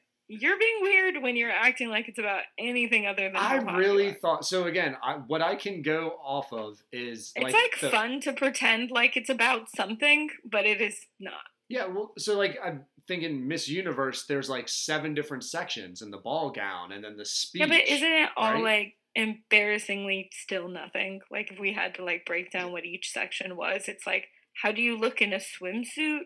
Yeah. Now, how do you look in a regular dress? And now, how do you look in a nighttime dress? While you're juggling, right? Like, how well do you play the piano and sing? So I guess proportionally. I guess. There have been some. Okay, Gretchen Carlson won. Gretchen Carlson's a Fox News anchor who notoriously brought down Richard Ailes. She's like really interesting. Do you know the story at all? I think I saw a trailer for a movie with 3 blondes. Okay, yeah. 3 blondes in an elevator, and they were just gonna fucking bombshell. ruin. Yeah, you should watch it. It's interesting. Okay. It's really interesting. I have like a lot of respect for her for doing that. But she won Miss Universe, and she was a concert violinist, and she was like, I think I'll just compete in Miss Universe and see what happens. And she did win, and she did go on to have an extraordinary career. So that's what I was going at. Not about your But hotness. The one I competed in did not have a talent portion. It was only about how good looking you are. Gotcha. And for listeners, please talk about the process and how long it took you to select your dress. Oh, me? Yes. It took me 1 day. But I did it like probably 3 or 4 years before I competed. I found this like really old blue 1970s prom dress at a Goodwill in Texas, and I bought it for $3. And my mom said, why do you need that dress? You don't need that dress. And I said, I'll figure it out. You do like keeping shit. I usually just figure it out, you know? So then you decide to enter the pageant, and this blue dress is in your closet. And you're like, this is it. This is the one. I was like, this is going to happen. And it didn't fit me either. It was like way too small for me. So I actually left it unzipped in the back, and I had my mom's friend who's like a professional seamstress sew on a button. So I could just button up the top but leave it unzipped. So that's like behind the scenes. And did you I also remember something about like the Kickstarter or like a GoFundMe. And then it cost $1,000 to compete in this pageant. So I raised almost $1,000. So that I think I kicked in like $200 or $300 of my own money to like get there and stuff. But they charge you $1,000. You have to stay overnight in a hotel for 2 nights with another woman that you don't know who's also competing. They don't put you up, or that, I guess that's part of the $1,000 then, right? Yeah. Yeah. How did you think of the name thing to put on the dress? Because didn't you have like people's names? Oh yeah, I mean that was just classic NASCAR. You know, anyone who's a NASCAR fan would have done the same. I mean, I'm not a huge NASCAR fan, but I love advertising. So like in NASCAR, like, you know, Wonder Bread would put their logo like right on the car. So I was like, in beauty pageant terms, like the dress is the car. So I put everybody's name who donated money to me, and a little patch with glitter around it on the back of my dress. And then when we did like the cat runway walk, like I walked up straight forward. But then when I did my turn, I made my dress like really big, like from side to side. And people gasped, people laughed, people were like, what? Like the noises, like my boyfriend was in the audience and he was like, honestly, it was like the most amazing because no one reacted at all to the other women. They were just like, okay, hot, and turn around, still hot. But to me, people were like, what? It was audible. And the judges like looked at me and then looked at the crowd. Like they were like, this girl is taking so much attention away from the hottest girl. Right. This is so upsetting. Do you think it was that? You don't think it was like she's disrespecting this historical process of determining the most beautiful woman in New York? Yes, and I think the thing that I said is the same. I think we're saying the same thing. Yes. I guess I'm thinking of the judges caring more about the system more so than like caring about the the system winner. of choosing who's the hottest correctly. Yes, exactly. You don't like want to mess it up seriously. and choose maybe not the hottest one. That would be so embarrassing. It would be like a wine connoisseur recommending, like by accident, a $10 bottle of Cabernet. Yeah, that's really what a beauty pageant is at the end of the day. It's just a recommendation for a woman. Yeah. She is beautiful, I think. Everyone else? Did they try to like stop you at any point or like say, hey, change this? You can't go out there wearing this? Kinda. I think they knew, like, legally it would not look good if they kicked me out of the beauty pageant. But they did say, I had the host guy. He's a news anchor and and also does beauty pageants. He's also the host of beauty pageants. He's an interesting man. So he's versatile. Yeah, very very interesting guy. And the host was also one too. She was a beauty pageant beauty pageant winner, and she hosted it, and she also does news. Color commentary. And they kind of like walked around the pageant, kind of gave people like direction and stuff, and I just was like. They were like, hey, stop being on your phone and like taking videos. Like you have to practice your catwalk walk. And I was like, okay. And I like did it. And then they were like, okay, so that was like really bad. Do you want to try again? And I was like, sure. And I like tried again, like the night before we like did the pageanty thing, they were like, this is how you do it. Let's walk through. Let's do this. This is the steps. And the last time I did it, I was like, I'm going to stop and then I'm going to do a gun finger. And they were like, what? And I was like, I feel like I get it. And then I just like went and I was like, I'm actually really tired. I'm going to go to bed. And they were like, there's like more practice. I was like, I'm like good though. And I just like went up to bed. And the next day, the host of the pageant, like the guy, like, okay, they had like meetings in the morning for all of the contestants. So this is 200 adult women and 200 minors. So the minors are competing for Miss New York Junior. And then the adults are competing for Miss New York USA. So there's 400 women in this auditorium. And this host gets on stage and he says, good morning, everyone. We don't know exactly why each and every one of you are here. Some of you, this is your dream. Some of you, this was your mom's dream. Some of you really want to be in modeling. We don't know the answer. Except for one person. We know why she's here. Kelsey Kane, will you stand up? Kelsey is a comedian. Stop. You're fucking lying. And I was like, you're fucking lying. Oh, shit. What is happening? And they had me stand up and like wave to all 400 of these girls. And they were like, Kelsey thinks this is very funny. And she has been tweeting about it. And I just think you should all be aware of the fact that when you talk to her, she might be making fun of you. And I was like, no, I was making fun of you.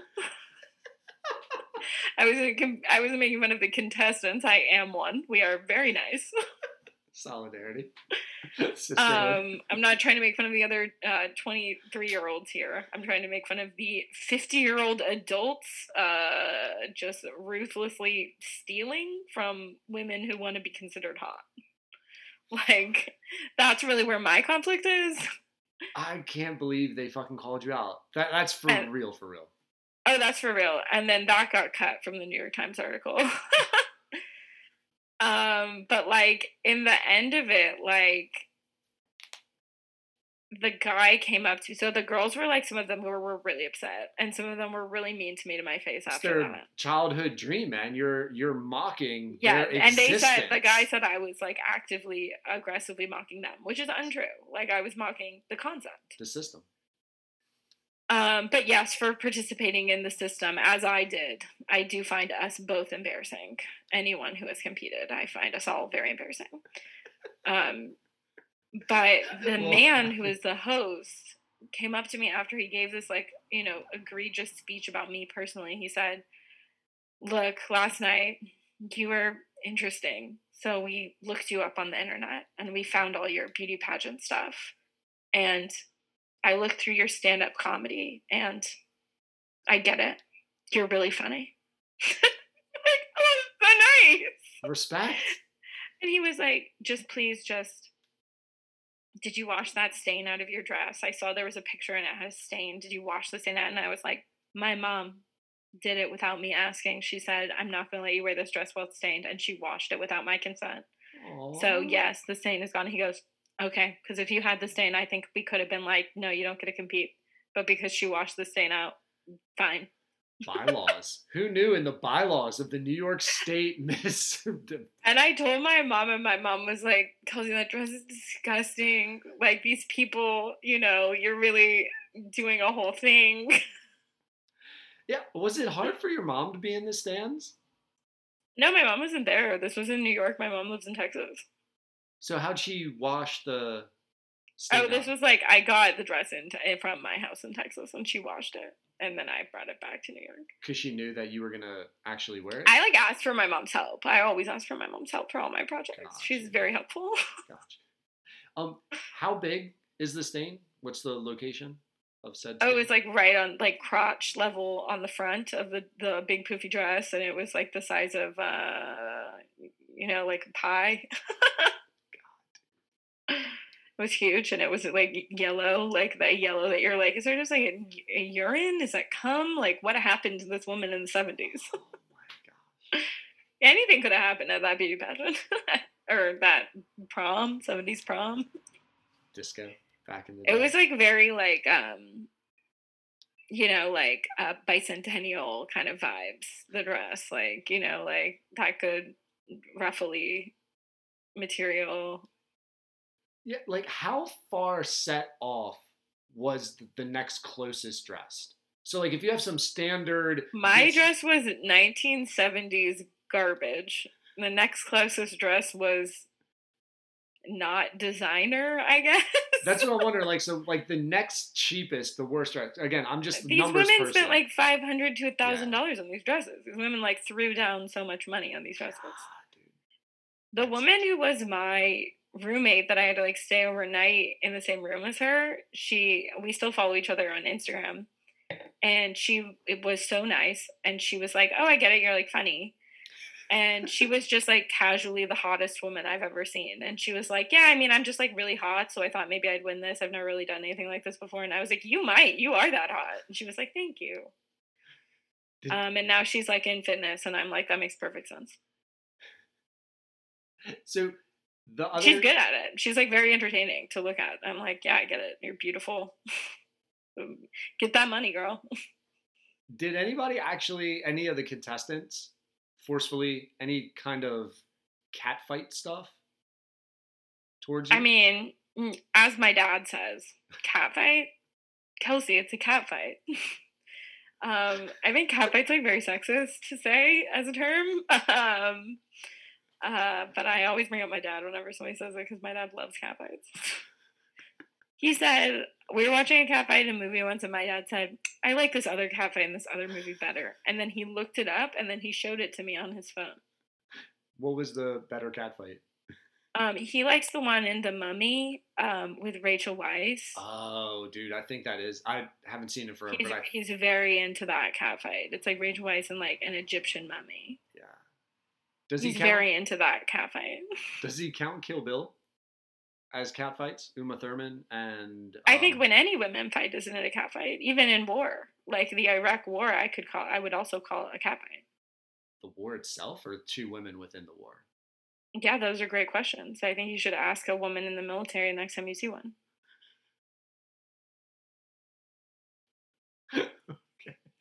Hopefully I involve one. I guess I was thinking catfight would be situational, not like serious fighting. It would be just women who don't really know how to fight thinking that they can fight going at each other in like a very petty way. No comment. It's okay. I think that when I've seen women fight, it's with their words, and I think they know exactly how they want to fight. Okay.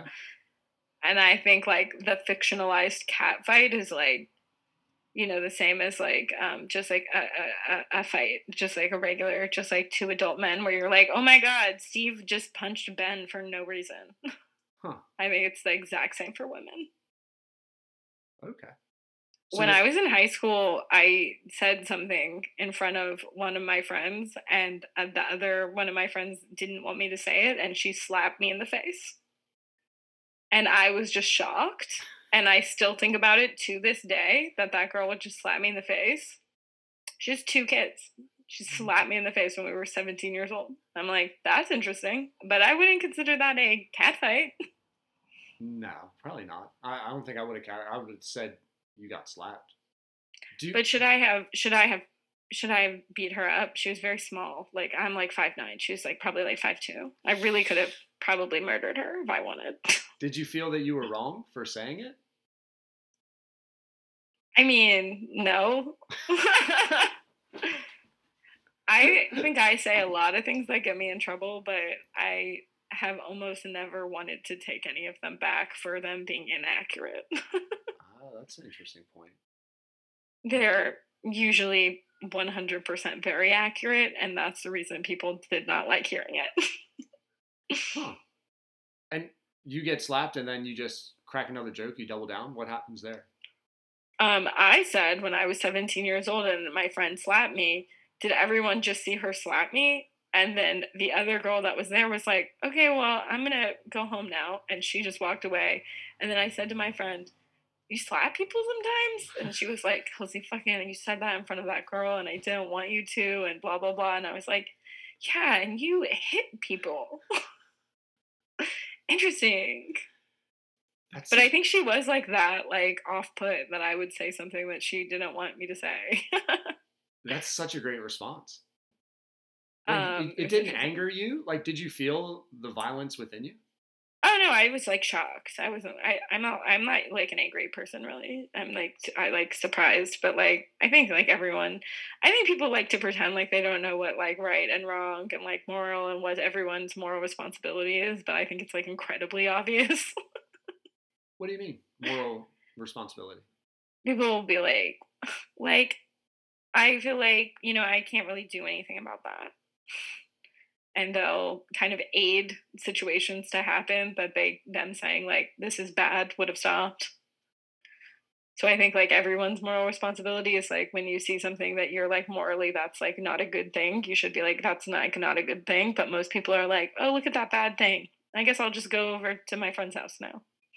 Oh, like if you're not, what's the I think of the Seinfeld episode. That's how Seinfeld ended, where like they were watching the they were like robbed. the Good Samaritan law. Yeah, they were like, you did nothing, and they were like, yeah, that's like, of course. And they were like, right. Yeah, that's like bad. Okay, so that's in essence what you're saying. It's people should just stop. Yeah, I'm on the side of the people of the Canadian jail that put the cast of Seinfeld in jail. I agree with them. That's interesting. Where does that come from for you to stand up, to have this like the stand up for the morals, your morals? It's like bad shit has happened to me. Gotcha. Like everyone, it's like the same story for every human, right? Like bad things happen, and either you're somebody who bad stuff happens to, and you like get stronger, and you like help people, and you like talk about it, or you're someone who gets like smaller and meaner and littler and more afraid, and like that's just how life goes. Yeah, right. So then, but that's the choice, right? Do you attribute you making the choice to stand up for it to anything? No, I don't think I'm different than anyone else. I think anyone would do the same. And when they don't, I'm like, well, I did it, so what does that say about you? I'm not that great. No, yeah, I just get interested where like people get or find resolve from to then make like life choices of I'm going to do this. Right? What you're describing is a choice. People can choose when they see something, you hear a remark, you can either remain quiet, which I guess would be like condoning it, or you can say something and have maybe an uncomfortable conversation, possibly get slapped. So like you're choosing to do things, and I just always wonder like, can you point to moments in your life where you're like, okay, this is who, almost like the slap story. The slap story, you're like, Yeah. well, all right, so now I know I'm gonna say things that I feel are right regardless of the consequences. Yeah, and that one definitely wasn't like I said something morally great or anything. I would like to clarify the slap story was innocuous at best. Yeah. But I don't know, like I really, really I've like I'm very blessed with the people in my life. The people who have stood up for me and stood by me, the people who have clarified, like if someone misconstrued me and said, no, Kelsey wouldn't mean that, the people who have like stood up for me, or like when I have like gone out of my way to try to help someone who's in a kind of a hard position or whatever, and be like, yeah, I recognize you're in a hard position, then them, being my friend tenfold later and being like, you doing that like actually saved my life, and like I was at a really low point and it meant a lot that you reached out. Like my life has been so much, it has been made so much better from those interactions, and almost no other interactions in my life. Like those have been the ones that have brought me success and like meaning and like happiness. I thought you were going to keep talking about happiness. I was enjoying it. Sorry. I like happy stories. Yeah, I think that's like it for me. Like when you do good, and some people are like, no good deed goes unpunished, and I'm like, yeah, but also like bad deeds get punished, and like also like when you do bad things, it like makes you feel bad about yourself, and you kind of like ruin that relationship with yourself where you like are like, yeah, I should feel good about myself. It's like, well, if you shouldn't, then don't. Did, So like when I pour good into me and good into others, and I try, even if bad stuff happens and conflict happens out of it, still it brings better good to my life than to stay out of it or to not help or whatever every single time. Gotcha.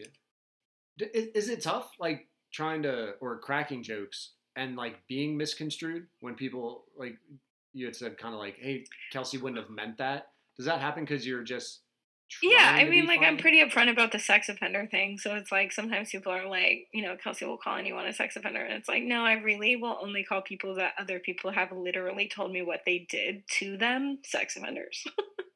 Like, I believe your victims. I just do. That's something fun about me. Everyone should do it. It's really easy. It doesn't cost any money. No. To just believe the victims of crimes. Oh, okay. Gotcha. It's like super, I'd say made me have way more empathy than any other thing in the world could, is to like care. I thought you were Yeah. gonna keep going. Sorry, I wasn't What? sure if it was gonna like no, because that's Should I be saying something more specific? Lead me there. What should I be like ending on?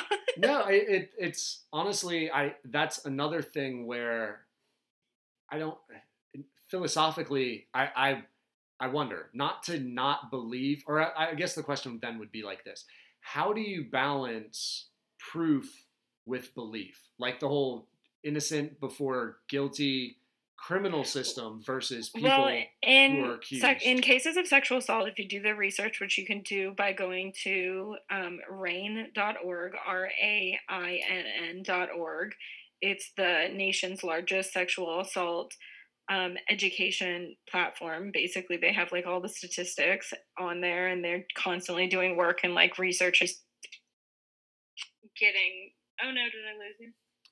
I think I lost you for a second. Are you okay? You're back. I was not scared. I was still able to see you. But like if you are someone who like wants to learn the statistics and stuff, then you should definitely go there.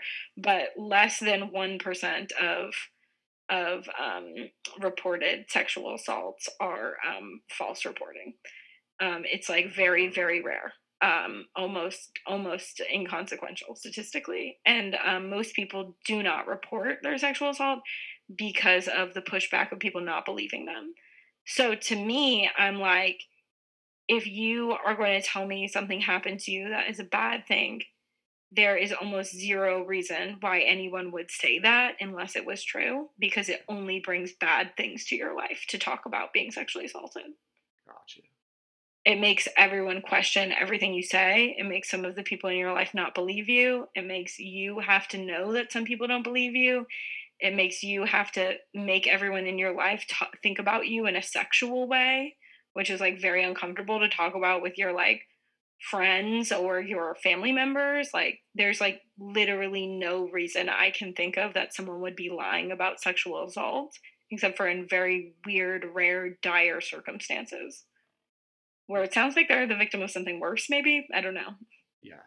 No, that makes sense. And yes, that was the clarification. I had no idea about the statistics, but that's Oh yeah, I mean that's like the one thing. Like if you're gonna encourage your students to learn anything, tell them that they should learn the statistics on sexual assault. RAINN.org, just write it at the top of the board. Don't even explain it to anyone. Just see if any of them look it up. And then go there. Why did you choose comedy? I guess it's not the only way you're shedding light or bringing attention to this, but why use comedy to do it as well?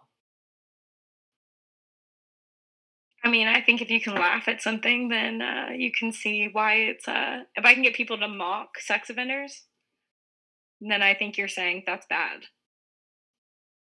I think it's like very easy. It's like child stuff, you know? Like if you can laugh at something, like okay, like normally people would use like laughing at someone for like, I don't know, being overweight or being gay or being, I don't know, a girl. And then you laugh at those things like as if those things are bad. None of those things are bad to be. So if you take that same concept and then you apply it to like sex offenders or things that are actually bad or immoral, and you say, laugh at them, they're the joke, they're bad. There's a lot of power there because the structure's already been set up to make girls and gay people and fat people feel bad about themselves. So I just take that same exact structure and throw it on things that you actually should make fun of and consider bad. It's a simple concept for someone who doesn't have to understand the enormity of the situation to then apply. To be like, oh, sex is all bad in a very layman's way. It like normalizes laughing at sex offenders and making fun of sex offenders like so quickly. To be like, I'm saying you can. Can I get, since we're talking about it, the something that I was happy to learn about, the brother school. I guess you had gone to an all-girls school, and then you were a part of getting a curriculum installed in an all-boys school. I refused to teach the curriculum, but I did go and petition that they teach to their all-boys school anything about sexual assault, which they currently do not teach anything to their students. So they also teach abstinence-only sex education. So they basically don't teach sex education. And a lot of their students end up sexually assaulting people, sometimes because they don't know they're doing it, and other times because they know that they can get away with it, like the person who assaulted me definitely knew that there would be nothing that happened to him. Why typically would someone feel like they can just get away with it? Is it because the victim is usually ashamed and is not going to speak about it? What are you going to do? Talk about like, I mean, like think about like, I mean, I think you answer your own question if you're just like, pretend you got sexually assaulted by anyone. Why wouldn't you talk about that? Yeah. So then just the victim's shame, feeling ashamed, not wanting the attention, like, is what they rely on. You feel awful to be like, someone did something bad to me, and then the person goes, are you sure? Like, that's probably what you'll get followed up with if you tell someone about that you've been sexually assaulted. I know when I told my friends, they said, no, you didn't. You're a liar. And they literally prevented me from being probably raped because I was screaming. And my friends came into the room and I told them I had been assaulted, and they were like, no, he has a girlfriend. Why would they come into the room of you screaming and then say you weren't being assaulted? That's a great question. They just didn't want to believe it, even though they prevented it from happening more. Even though they literally stopped it from happening, they literally still didn't want to believe it. you didn't ask them like later, months, years later, to be like, hey guys, why didn't you believe me at that time? Yeah, I asked my friend literally years later. She said, I remember that night and I wanted to tell you I'm sorry because I did know. And I've been sexually assaulted now and I know exactly what happened to you. And I think about it a lot. And I said, oh, that's great. Will you put that in writing? And then I started petitioning for them to teach sexual assault education. And I was like, I have witnesses that believe that this story happened. And I said that on the internet. And then the guy was like, yeah, I did that. He reached out to you to accept? I posted on my Facebook an open letter that started with his name, dear his name. Oh. It just his first name, not his last name. And I wrote exactly what happened. And he texted me. I don't know this person. I had only ever met them at that time that they assaulted me when I was literally 18 years old. And they were 18 also. And they texted me, hey, this is this person. I saw your, thing. Can I talk to you? Can I call you and apologize? And then he called me and was like, I really don't want you to talk about me and like say my name and like, you're like a public figure and I just like didn't know that. And I was like, you know what? The thing about assaulting someone is that they could become a public figure. So you should think about that next time. And his apology to you, did you take it as he was sincere and like had learned a lesson, or was more like the rep? I think he was trying to get me to not mention his name publicly. Yeah, like it was just all about. I think he feels scared, and I guess fear can be the same as sorry when you don't have if you don't have morals, so. Then yeah, I think fear. I guess. Yeah, but I don't think it's actual like sorrow. I think fear is completely different because you're worried about. He looked really shaken up after I had him read when we went to the school, and I had him go to the school and tell them that he sexually assaulted me because they didn't teach him not to. I had him read my statement of what he did to me, of what I wrote on Facebook out loud at the very beginning of the meeting. Like, hi, I'm Kelsey. Hi, this is the guy who assaulted me. And he's going to read what I posted. And he read it out loud. And at the end of that, he was just like white as a ghost and like shaking like the rest of the hour and a half meeting. And I was like, I mean, no other victim of assault that I've ever heard of has ever gotten justice that way. That I was like, I just wanted him to acknowledge that he did this to me. And I wanted him to know that I knew exactly what he did. And that everyone else knows too. And that it's like actually incredibly dense to do that to another person, and that they won't move on from it, and that you'll always have done that to them. How often does your mind go back to the assault? Like all victims, like often. Like if I'm feeling stressed or if I'm feeling scared. Like a lot of my friends have like PTSD. Yeah. It doesn't seem like I do, but I definitely am like have like bouts of depression that are brought on by like other things, and then sometimes I'll like dwell on it, and like I've been known to be like, I'm not gonna have sex for like 3 months. I feel really weird about sex. It makes me feel sad. I feel scared. And that's like a really normal response to being sexually assaulted. Right. Because it's like, I would never want to have sex with someone where I felt uncomfortable, because I don't think that's consensual for them. Like, you want to have sex with people who are like overwhelmingly into it. You don't want to have sex with people who are like, I'm feeling like very stressed about sex right now and I'm probably going to cry. But I feel like you want me to have sex with you, and I really want to have sex with you because you want me to have sex with you, but I'm feeling too weird for it. So it's like, I'm just like very comfortable saying all of those things out loud instead of having bad, weird, sad sex that I think about being assaulted during. Like, that's not for me. And it's like, that's something every victim of sexual assault struggles with until they die, I think. Is there like a network, or are you out there supporting, encouraging people who are victims to reach out to you, and then like trying to like share some stories, When I get was some comfort. when I was doing Penis CK, people would reach out to me all the time, and they'd be like, "Yeah, fuck that guy. Fuck guys who do this. These guys in comedy are rapists. These guys roofies women. These guys book clubs, they roofie women. These guys, this guy assaulted me. This guy's a comedian." This like people were. If you give people room to talk about their experiences and you tell them like you're not going to get in trouble and I'm not going to say this is you and I'm going to take away like the part where you're worried about what would happen, the consequence of you saying this thing that happened to you, people are so excited to tell you the horrible things that have happened to them. I was just thinking about how powerful what you were describing, the conundrum, like a mental conundrum of a partner wanting to have sex with their other partner, but not mentally being able to be there, and then not vocalizing that. And I was just wondering. Oh, I'm sure it happens all the time to people. Yeah, and I just wonder how many it's people. It's so hard to communicate that. It's so much. It's like very like, if you're going to be embarrassed about anything, like that's probably something any human would be embarrassed about. Right. But I felt you articulated it. And then like lots of times, like so women. I mean, okay, like I guess I'm friends with much more women, so I've heard this happening to women I know. Are like, yeah, I didn't feel comfortable having sex, and it kind of was like the deterioration of my relationship because my boyfriend or significant other was like, you don't want to have sex with me, and it's like, yeah, that's just like a moment in life, like all moments, like it'll probably pass, but it might actually take some real time. In your experience, is it difficult?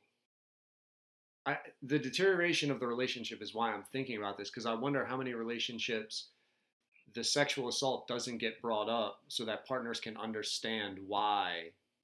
Well, it's like so heavy. Places. Like a lot of times people don't even want to admit to themselves they've been sexually assaulted, so they don't. And then they're like have problems they don't even understand. Yeah, right.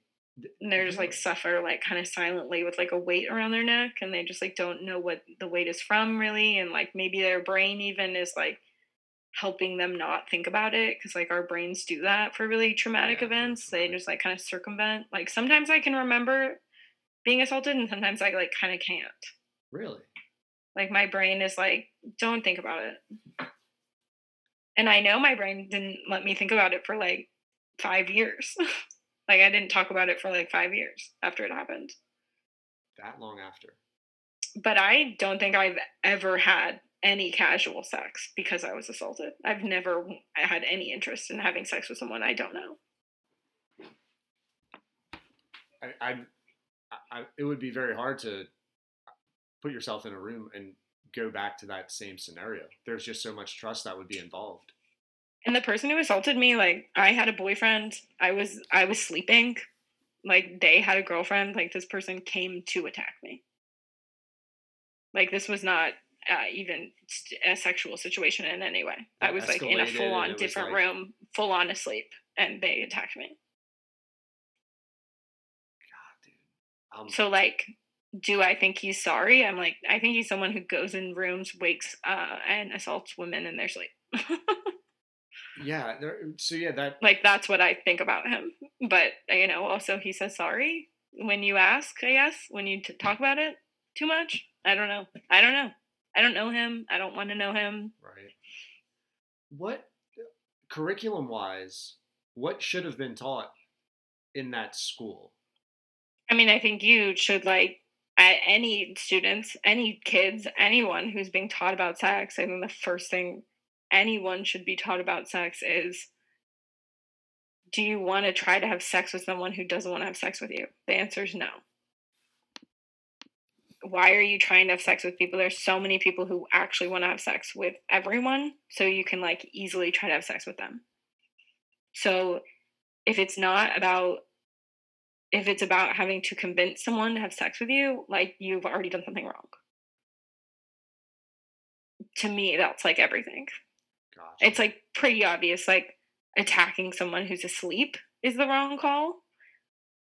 But this guy literally said to his school, if I had been taught about sexual assault, I wouldn't have done it, which I don't believe. But that does I do think that there would have been consequences, and I would have known that I could report him, and I would have known someone would have cared. When in reality, even to this day, I'm like, if you told someone out of school that you were sexually assaulted, there's a very good chance nothing will happen. I think that's a great point you bring up there. It might not, because it is kind of, I would hope, it's pretty freaking commonplace. Like, resistance means you shouldn't be. It's just a very basic, you're fighting with someone, they're pushing you. Clearly, they don't want to be pushed, so you get that at a young age. The empowerment of people feeling it's an environment where they have support coming out with this, if it is being educated, to me, that was if you're taught about something at all, then you get to know like what happens when you do, like, even if you cover, don't assault anyone, and people are like, well, that's pretty common sense, or I'm going to do it anyways, right? That's like the two ways to think of sexual assault education. Even if then you get to even just have this conversation of, okay, well, if you do get assaulted, what do you do? I never got a conversation like that. I still haven't, to this day, had a conversation like that with anyone ever that made any sense, or anyone said the same things, or, like, I feel like I've been the only person I've ever really interacted with in my life who's like, well, if you get sexually assaulted, well, at least you can tell me about it, and then maybe me and you can come up with like kind of a little plan. Right. And it's like, who am I? Again, no one. I don't think I'm better than anyone. I don't think I know anything anyone doesn't know. I think I'm just overwhelmingly invested. Yeah, it shouldn't. It's kind of sad to hear, man, that a system in place to take care of kids doesn't have that. Like, that information isn't known. It's not out there. When I was doing like getting people to sign the petition to get this all-boys school in Texas to teach sexual assault education, like 3,000 people signed it. Like, so many people were very excited to sign it. They were very excited. That thought of them being taught this or being held accountable, maybe, it was very exciting. Probably around 20 or 30 minors reached out to me and told me they were like graphically raped or brutally sexually assaulted or unbelievably humiliatingly sexually harassed by adults in their lives. And I like did the research to like get these students in sexual assault help groups and like therapy groups, and like what are just like really simple steps, and like if you were assaulted by your parent, like how you could like, we could get you to stay at your friend's house, and maybe you could tell a friend's parent if you trust them. Like, I came up with these plans with these kids, and I'm like, if you're on the internet and you are telling me that you've been sexually assaulted, just some lady, then you have no one else to tell. You have no one else who's going to help you. If you're telling me, you have no one else that's going to help you. And that was so incredibly sad to me that I was like, yeah, I'll figure out how to help you. That just shouldn't be. Were they regional, or it was throughout the country? Like, were these people in your hometown? Like, these people had gone, like, I was like, it was my alma mater high school. I went to St. Agnes Academy in Houston. I went to like a all girls prep school for high school. It was really funny. My grandma wanted me to go there, but I always went to public school before that. And so it was like a culture shock for me personally. I was like, okay, like people have like laptops and also they don't lock their lockers. Like, you can just steal. And they're like, no, you're just like, no one is supposed to steal. And I was like, that's crazy. Yeah, right. It's like, I came from public school. If you had your locker unlocked, like everything would be gone. Walkman's out. So it was like kind of a culture shock for me. But so these students were like, they're 10 years younger than me, but they are going to my exact high school I went to, and they feel like confident in that. That's something. That connection means something. The reason why I was asking is because you say 20 to 30, and I like that. That's a high number, but if that number is all from one school, yeah. I mean, one in that. 3 women is sexually assaulted, and 1 in 5 men are sexually assaulted. Like, the statistics are brutal. Is there an age range with that? No. Just go on life. In life, generally in life. And then if you're a minor, way higher statistically that you'll be assaulted, of course, because you're naive. Yeah. If you're gay, way higher because they have something to exploit. A lot of like older, gay people, naive young gay people, they exploit that. Like it's so, if you're transgender, like honestly, no question, like you will probably be assaulted That's because people know they're like socially, who cares about you? yeah. And that's like, when you're like, do you believe these stories of these victims? Yeah, I believe them. And I know why other people are like, I don't know if I do. It's like, yeah, because it's horrible. No one wants to believe horrible shit over and over and over and over again. But, You should. it's the truth. So I guess you can just like absolutely walk away from the truth, or you can like listen to it and try. And like, have I done everything perfect? No, I'm Penis CK. But have I tried? Yeah, I'm Penis CK. How did you get the Penis CK character? I mean, I was just so mad. He was like, he waited like 6 months and then just started doing stand up again, and he didn't even get booked. He just went to a club and just showed up and just did stand up for people who didn't even like ask to see him. I was like, so he's learned nothing about consent. This is not a man who gives a fuck about anything. Okay. And I was just like, all right, well, if he's going to perform, then I will just make sure everyone remembers what he did. And you coming up with I don't know if it's disrespectful to say bit, but like the bit. It's so disrespectful. Oh, so honestly, I feel off put. Writing wise for your soon to be Emmy nominated stand up routine. Like how long? What's that process like for you? Because I'm imagining you being just triggered the entire time, or is your anger like overcoming? It was like half and half, and then like some people could tell that like I was like not doing well. Sometimes like some of my friends would be like, "Look, you're like in a hell of your own making," and I'd be like, "That was not like a nice thing to say." I mean, like that girl who like slapped me, I'd be like, "So you're out here slapping people, huh?" Just like, all right, super helpful feedback. But like, no, people would say things like, like you should add more jokes and stuff. And I was like, I'm fine if no one laughs at this. I'm like super comfortable with that. And people were like, what? As a comedian, that doesn't make any sense. And I was like, yeah, well, this really good comedian like is out here jerking off at people. So I think nothing really makes that much sense. I'm not like super worried about the structure of this bit. Gotcha. And people are like, I think if it was better structured, people would respect it more. And I was always like, no, I don't think that's what people don't like. I don't think my like punchline placement is what people were begrudging against me. The video I saw for the Seattle stand up, I just kept thinking of the people in the front row. You like whip out a cock. I did. And it's I just did so, tell and then you're the like fucking audience talking that, after, like, and it's dangling. I'm like the first few times I did it, I didn't tell anyone, and I tried to get booked on like club shows, places that like people who I thought were booking Louis C.K. were doing stand up and interacting. That's where I was trying to do it. I was like trying to get it in front of people who I'm like, I know you willfully want to ignore this. So I was like trying very hard to get it seen in those places. And then after I had done it like 30 times, so maybe 20 times, I was like,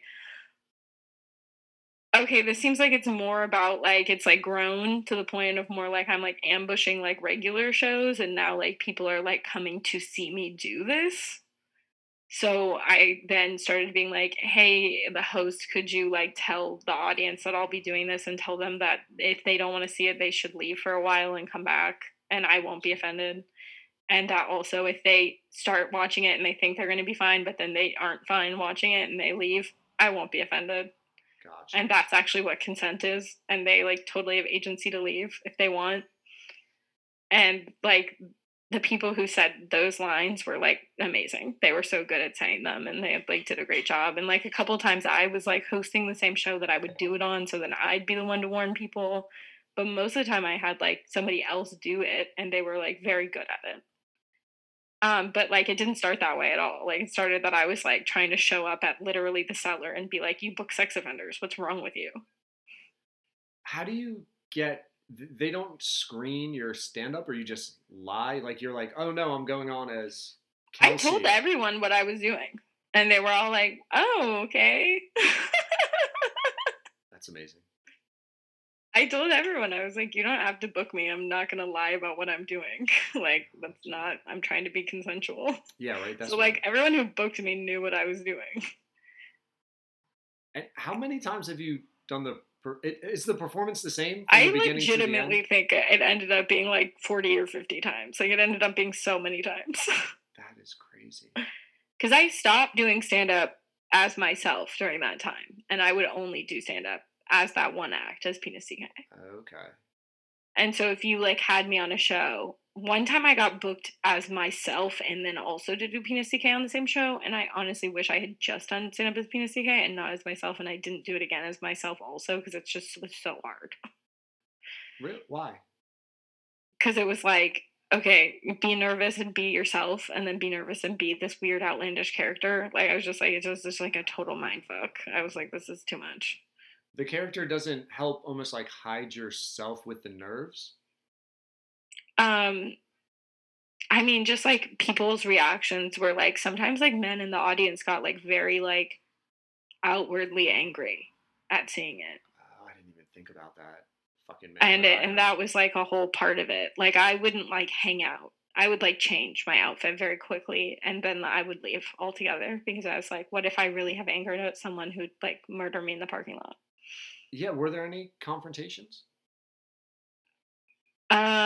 There was like one guy who walked out like very aggressively out of a show and his girlfriend like followed him and my boyfriend listened to this interaction so they like left the show and she was like, hey, like why are you so mad, why are you like you're being so loud and like you're just like leaving the show, and he was like, yeah, fuck that girl, like that's nothing, that's not comedy, whatever. And the girl was like, yeah, but you're like not just not laughing, you're like really mad. And she's like, I like studied art, like I can tell that she's doing like performance art. And he's like, no, fuck her, whatever, so mad. And the girl was just like, I don't really understand why you're so upset right now. And I'm like, if that girl is smart, she went home, thought about it, and then woke up the next morning and said, hey, I don't think we should see each other anymore. It seems like you've done some horrible shit, possibly, or you're reconciling with knowing that someone you are friends with has done bad shit. Something's going on. Man, that the awareness and the conversations, again, it's why I love talking to people from all over. I've not even considered awareness about sexual assault through comedy shows and the conversations that should happen later on. Like that example, I never would have considered. It was very it's interesting to like put yourself in a position where you're like not that safe. Like I wasn't just doing stand up and being a girl doing stand up, which is now like pretty like known. Most people are fine with it. Sometimes people are upset. Sometimes people are like, I wish this was a boy. But most time people are like, fine, whatever. But I put myself in a situation where I was like, some people I know are at this show and they love Louis C.K. They love him. He's their god. And I'm saying, not only do I not like him, he's also done some bad things. And I think they're bad. And I think you should think they're bad too. And some people did not want to hear that ever in their whole lives. And no one was going to say it as loud as I was.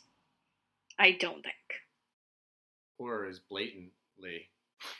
Yeah. No one was going to force them to see Louis C.K. jerking off at them the way I did. I did not see it coming, man. And I was just like, wow. But that being startled like that, you then, it helps if you've not been startled in that way. You're like, wow, that emotion is yeah, like I definitely like point. Gave you like a performance, art style of like what sexual assault is. Yeah, So the like, fact that you're like, it's consensual. I'm asking you this question. Are you okay while doing it? Is like right, the irony in that. Just so right. What are prevalent. you gonna do? It's so Leave? visual. And even though I said you could, what are you gonna do? Leave? How's it affected your comedy career? Like, so, and I guess I should ask this first. Like, are you Only positive. No one's even being weird about it at all. So People are like, "You're so chill." not intense. It's just a real mellow 10-minute conversation. It's like so casually. People are like, "That was weird," and I'm like, "Totally." It's not too serious. But so you're no longer doing that routine? Did I hear that right? No, I Or- mean, like, I like want to live my own life. It lived. But my friend and I did do a writer for Forbes, who's like a really funny comedian, Rosa Escandon. She and I put on a show called Penis CK and Friends, and she dressed up as Wood Allen, and she just talked all about you know, how he fucks his daughter and such, and assaulted you know, pedophiled his other daughter. Pedophiled both daughters actually, but you know, really stuck in there with that one.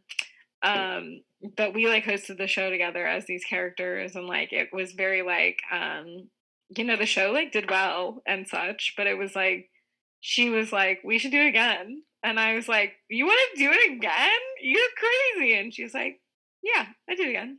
And I was just like, all right, maybe we'll do it again. I would do it again with her because she was really into the idea, and she like rallied around me, you know? So like that made it like way more fun for me. Would I do it on other people's shows again? Not unless I had like a reason. Because like I'm just like, you know, I just would rather like talk about how much I like my mom. You know? It's like so much less like emotionally taxing. Yeah, right. And like the other comedians usually don't get like irate about it. So that's what I was wondering in a clunky way out loud. Like transitioning to going back to you, is it easier, harder? Has it like actually opened doors because people appreciate your bravery? Yeah, I and the mean, creativity? I either made like incredible people who like love me forever, or like the most hated. You know, I'm either like the villain or I'm like the hero. And then what is like really interesting is like some people are, you know, victims of assault doing comedy, watching me do this comedy, and they're like, your comedy, you know, doing PNCK was very triggering for me. And I feel like you didn't consider people being triggered enough who are victims of assault. And it's like, here's the thing about being a victim of assault, because I am one. So we all handle it really differently. So like sometimes like when I get home and I'm like all by myself and I get in a dark room, I get triggered. And it's like, well, that's not something I can avoid. So it's like, yeah, did I shove sexual assault in people's face? Yes. But I am actually fine with that. Do I feel bad it made people feel bad? Of course. Do I feel bad it made sex offenders feel bad? I love that. That's why I did it. Love that. Gives zero fucks. I love that. And I do feel bad for victims of assault who think like in some way or another I'm not an ally to them, because like, you know, me not doing my art doesn't, you know, or me doing art doesn't make me not their ally. But if they think it does, that makes me sad. Yeah. But that's not really up to me. No, you know, that would have to be a conversation to clarify, to get a backstory to understand right. why you're doing it. And so I did reach out to like a lot of victims of assault, like on Twitter. I was like, hey, if you were triggered by Penis CK and you feel like you would like an apology from me, I would love to give that to you. And probably about 10 people DM'd me, and I DM'd them back. And they were like, it was triggering for me, but you know what? Overall, I really did like it. I liked what you were trying to do with it. Yeah. But I was triggered by it, and I really appreciate you apologizing. And I'm like, I'm happy to do it. Yeah. It's really easy for me to apologize because I don't apologize for anything I don't feel bad for doing. And I do feel bad that I made them feel bad. But I don't feel bad for doing it. I feel bad that it made them feel bad. Yeah. But that's like the same as me saying, like, I'm sad sexual assault exists. Like, I'm like, Yeah, I feel bad. You feel bad. Dude, the way you word things, man, it cracks me up. It cracks me up. All right, Well, I'm Kelsey. really glad you got something from this interview. You kept me on talking so much longer than I Dude, thought. I was like really thinking I would be out at 10, and you kept me till 11:30. I'm actually shocked. This is a full 2.5 hours, right? Or is it a whole hour and a half? It's probably it. Oh no, it's 2. I got 2:20. But Kelsey, before you go. Oh my God. How did you do it though? That's like very impressive. And I feel like you just like kept asking questions. You are good. You're good. You're subtle. I read a review of your podcast that was like, he just gets people to tell all their secrets. He's so good at it. And I was like, I'm gonna ask him questions. I'm not gonna give away my nope, I said everything. Yeah, you're very friendly. You did. Thank you. I'm from Delaware. That's what we do. We're basically like Canadian light down here, Sussex County. I feel like I've got like Southern hospitality, but you have got that charm, Midwestern charm. Yeah. So and honestly, part of my, and I don't want to keep you on, but part of what like my job and what I have to do, I have to walk into a room, sit down next to you with 28 other kids, and try to help you complete an assignment without you feeling bad about yourself, but you feeling empowered. So, like, that's what I've kind of been trying to do with students in classroums for 10 years. And I take it serious. If you need assistance, I'm not like, hey, Kelsey, excuse me, Miss Smith, Kelsey, I need to see you. I'm the reading specialist here to work on your You're trying to be more respectful of the kid. Yeah, 100%. That's like a lot. So you got to establish a relationship. And I don't know these kids. They're just like, hey, here's a list. Go figure out how to help them. And you're like, well. And now you have no idea what these kids are even going through anymore. Like, they have like real shit at home. They've got like real shit on the internet. They've got like real shit they're looking at. I'm like, dude, they turn into 3 different people throughout the day. By period 3, by 10 o'clock, all of a sudden they could have got 4 different airdrops that you have no idea about. I know. I mean, I feel like I relate to high schoolers and middle schoolers in that way. Like. It's so like, much. I get it. It's real. Yeah, so like for you to care like about that and like respect the students in that way, I think that's good shit. Thank you.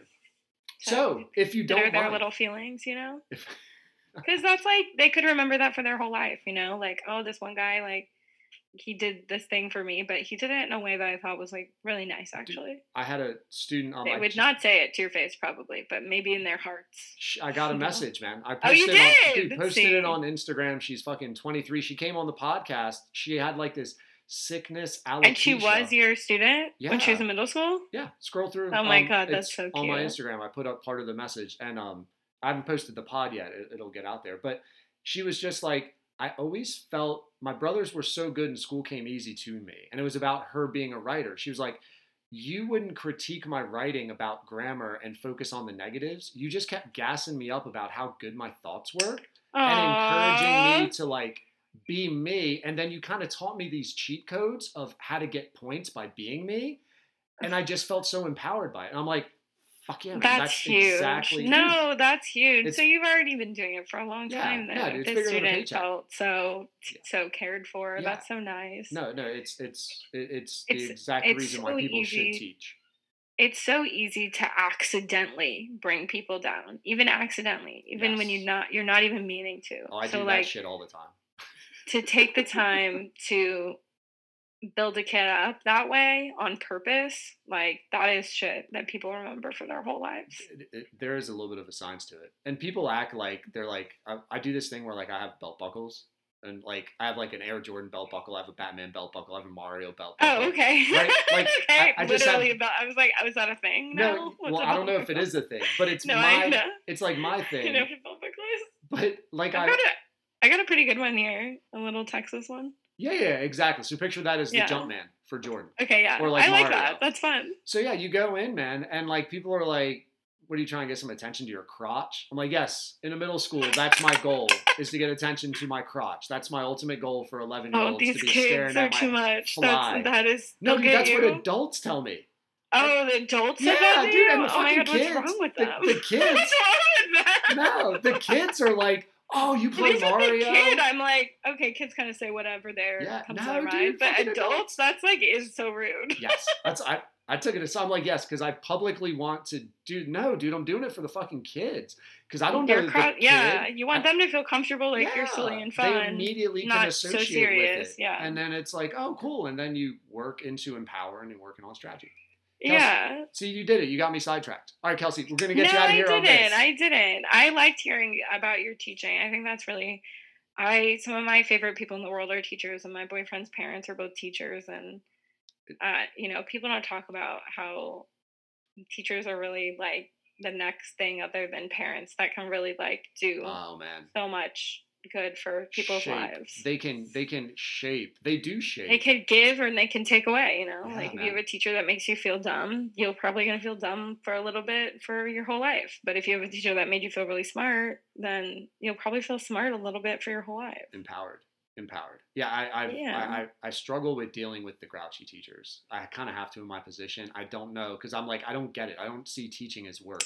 I see it as a blessing. You're the exact person who should be a teacher then. My boyfriend's parents are the same. They're so excited to show up to work and like be with the kids and like the whole thing. Like they live for it. Yes, exactly. And like there almost needs to be like some sort of COVID test, like teacher test. Like your DNA is just not right to empower kids.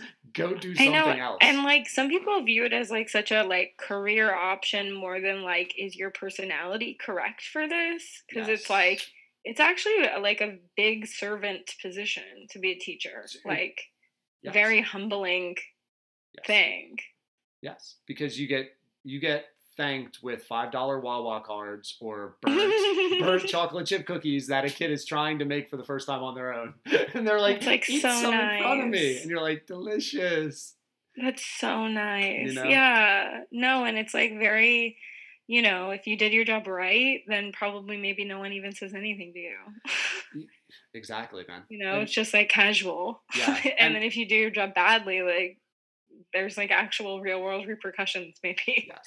100%. It's like you really make or break for like, I don't know, like I was a little bit sad, like I did PNCK. I'm kind of like an impulsive person, and I'm so happy I did it. I'll never regret doing it. And it's mostly brought like great things to my life, and also kept other people who are horrifying away from me because they're scared of me now. I didn't even think about that. That's a good They're scared of me. They're scared I'm going to say that they did something bad. And it's like, yeah, if you did something bad and I heard you did something bad, I'm definitely going to say it. That's a great point. Stay away from me. Don't get too close to me. That's a great point. Like, I'll find out and I won't feel any feelings about telling every single person I've ever met. I'll make puppets, motherfucker. I will. I literally will. But like, I did think at one point, like, before COVID, like COVID changed a lot of things, but I had been done doing PNCK before COVID. So then I was like, can I like not be a teacher anymore? Did I like fuck that up for myself?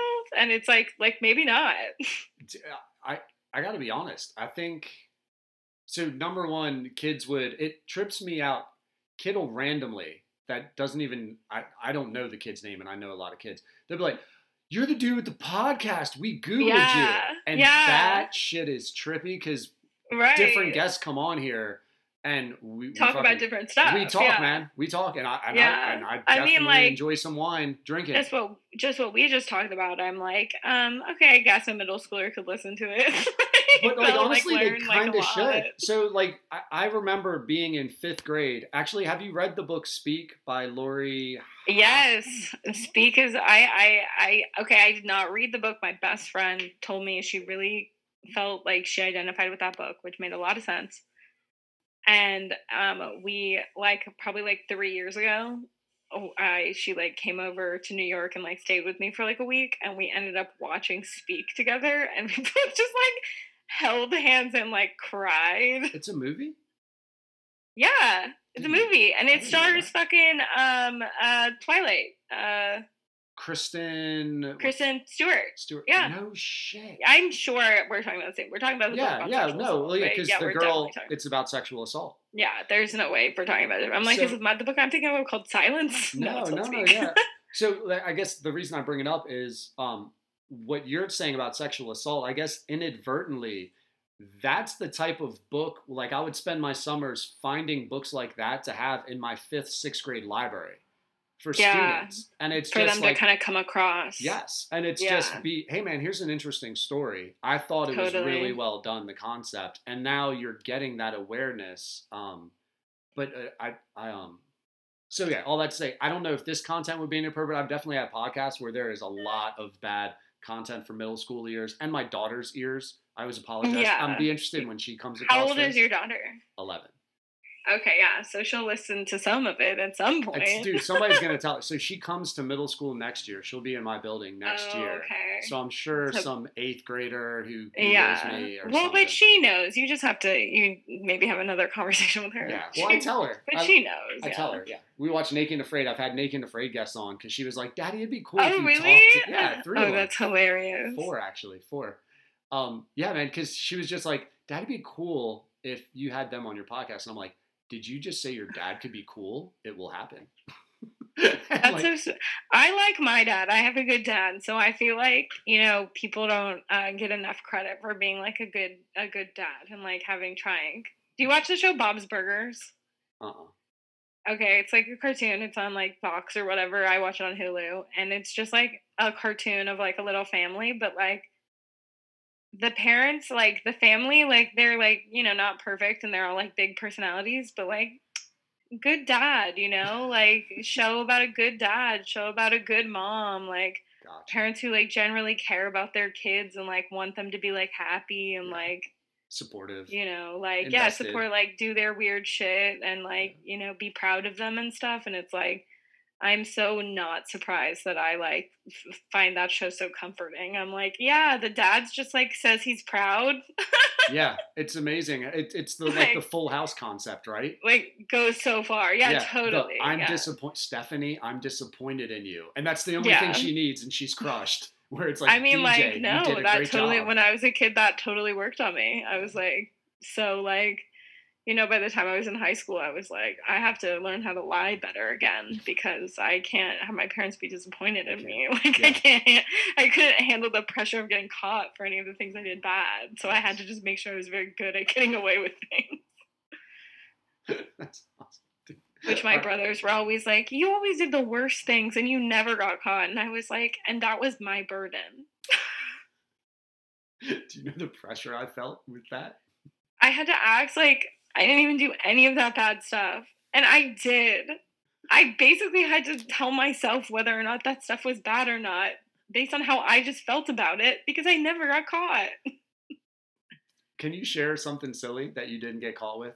That if your parents make it this far into the conversation? Oh my God, yeah. Like all of the things. Like, smoking pot in my best friend's backyard and, like drinking wine at the family thing and, like sneaking wine or someone giving you wine? Like sneaking wine and like, going and saying I was spending the night at my friend's house and driving to a different city and sleeping at my college boyfriend's dorm. That's next level. Like, I was like bad.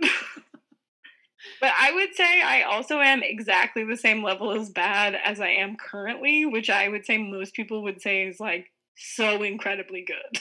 Yeah, I didn't think, the college boyfriend thing might be a little trigger for me. That's my fear. You triggered my mom was fear. not happy. I did get caught for doing that, and my mom was not happy.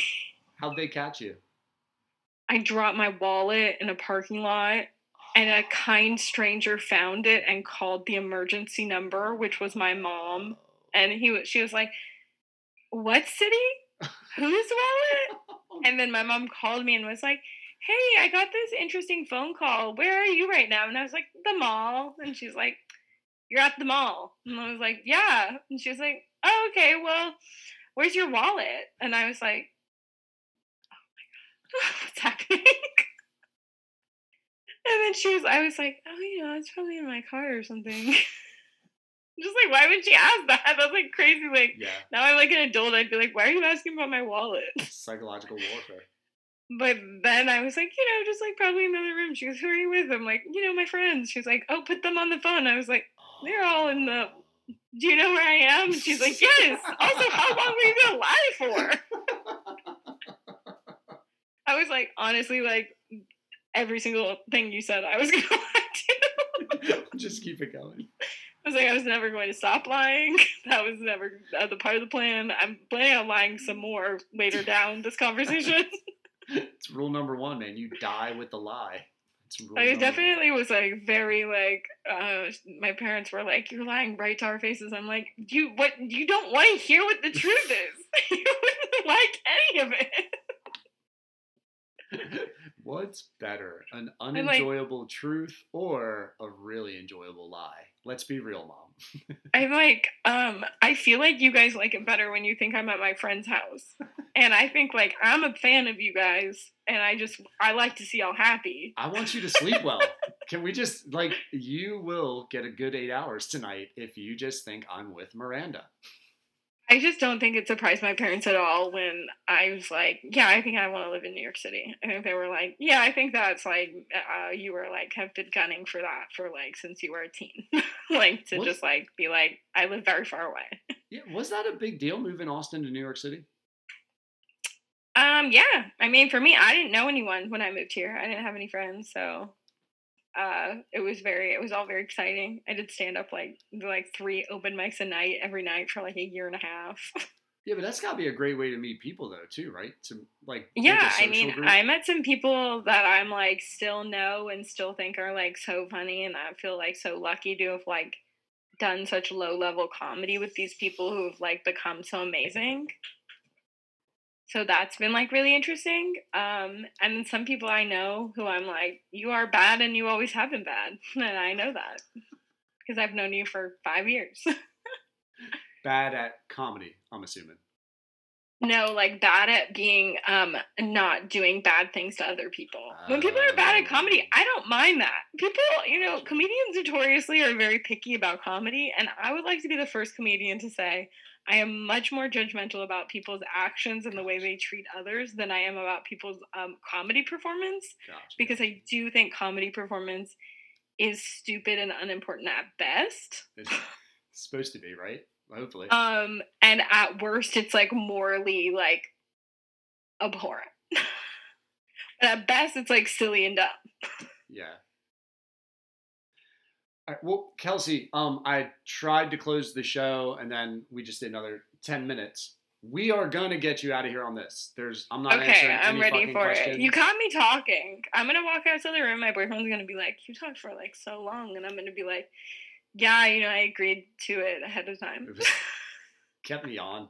This fucker just wouldn't let me go. I said I was gonna go to bed at the beginning of this. Like, if anyone was like, "She seems tired," and then now I'm like, I think I just hadn't really talked to anyone all day.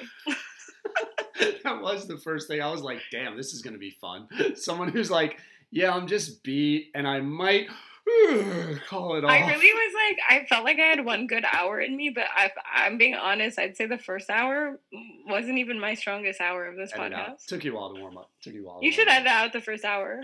We'll make it, we'll put it on the Patreon as like exclusive content. The behind the scenes first hour. If you're a middle schooler and this is your middle school teacher and you're listening to this, go ahead and let him know which hour you think I was strongest in. Extra credit. At school on Monday. Extra credit. All right, Kelsey. I'm not even going to set it up. I'm just going to drop it on you. See where you go. Okay. I'm ready. That was kind of a setup though, but I'm ready. Can I get your best first for last? We've saved the best first for last. Sponsored by Abstinence. Waiting makes it worthwhile. What are you saying?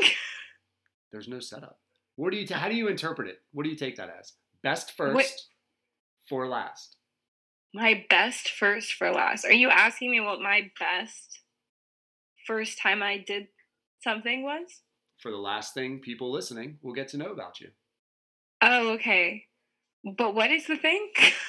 That's it. Best first for last. Anything. Okay, my best first thing, just that happened to me or that I did? Wherever you want to take it, man. I leave it vague, and it's almost like a social experiment, and then what did other people say? Did they say something interesting? I can't tell you because that'll influence you. I can tell you maybe later, but it's my interesting. Best first.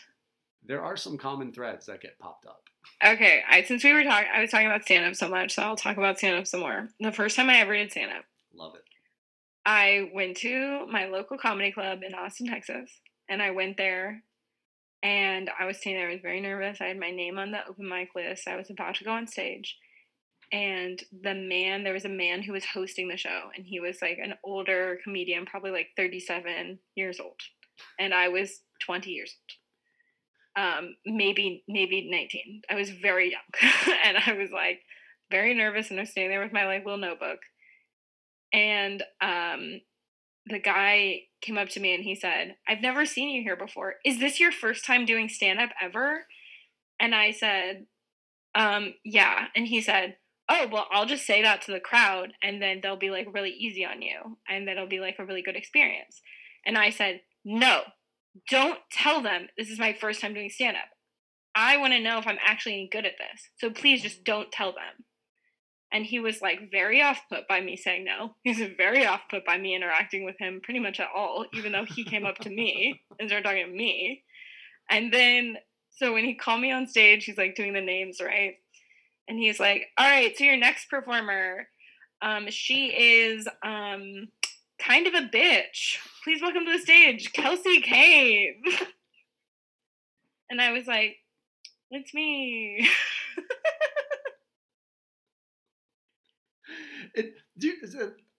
We don't have really comedy shows in Delaware.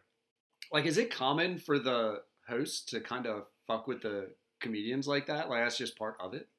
I mean, like, definitely this guy was upset that I didn't want to do his thing because I didn't want to do it. I wanted to, like, know if I was any good at stand-up. Like, I wasn't trying to, like, practice stand-up and, like, you know, this is my first time, and tomorrow it'll be better. I was just like, this is like whether or not I'm going to keep doing this. Like, this is like science. I'm not trying to like, this is our opening night of the theater show and we have 100 more. It's like, no, I was like, am I good at stand up or not? Let's find out.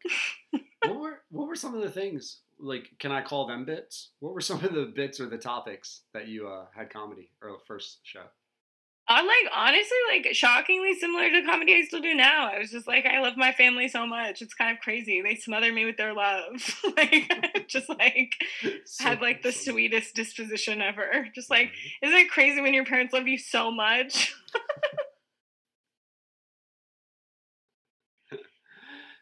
Yeah, I know, but like sometimes hosts like will like fuck with the people, especially if the people are friends. Like if you're friends with a host, like I would fuck with people that way. Like I'd say like, this next comedian did a TED talk and we've never talked about it. Maybe they'll talk about it right now. And it's like, you know, they'll be like, I did do a TED talk. You know, stuff like that. But you know, when you're a girl and you're in stand up, when you're a woman, sometimes people are like, this next comedian, she's actually a lady. And it's like, cool. And then you nailed it. You got to put like whatever connotation they're putting on lady, or yeah, like I've seen women just like destroy people who have said that. Just be like, and our last comedian is, I want to say, little dick asshole. What was it? What was your name? Like I've heard like people get vicious. But like most of the time you just have to be like, well, I don't want to waste my time on stage interacting with what this person I hate said. Oh yeah, right. So most people just completely brush it off. But like I'm the kind of person that wouldn't. You'd have to get like the last word in, the zinger. Yeah, and also like I don't care more about whatever my jokes are than telling someone to go fuck themselves. That'll always be more important to me. And just like other people are more professional at comedy and they feel differently, and I respect that. Yeah, it sounds like they're going to be very successful. And have more people like them. Definitely more well liked. Definitely more well liked. Dude, what happened that night that made you keep going? Oh, I did great. Yeah.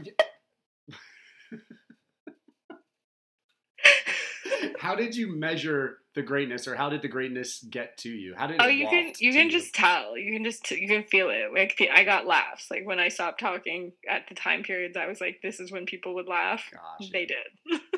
Yeah, that had to be. I've done that with teaching lessons where I anticipate where kids will be excited at a certain point, but I've never tried to like write jokes and anticipate they'll. Oh my god, write yourself a little joke, see what happens. Like, yeah, right? You should. But it just like it that's a hell of intimidating to me too.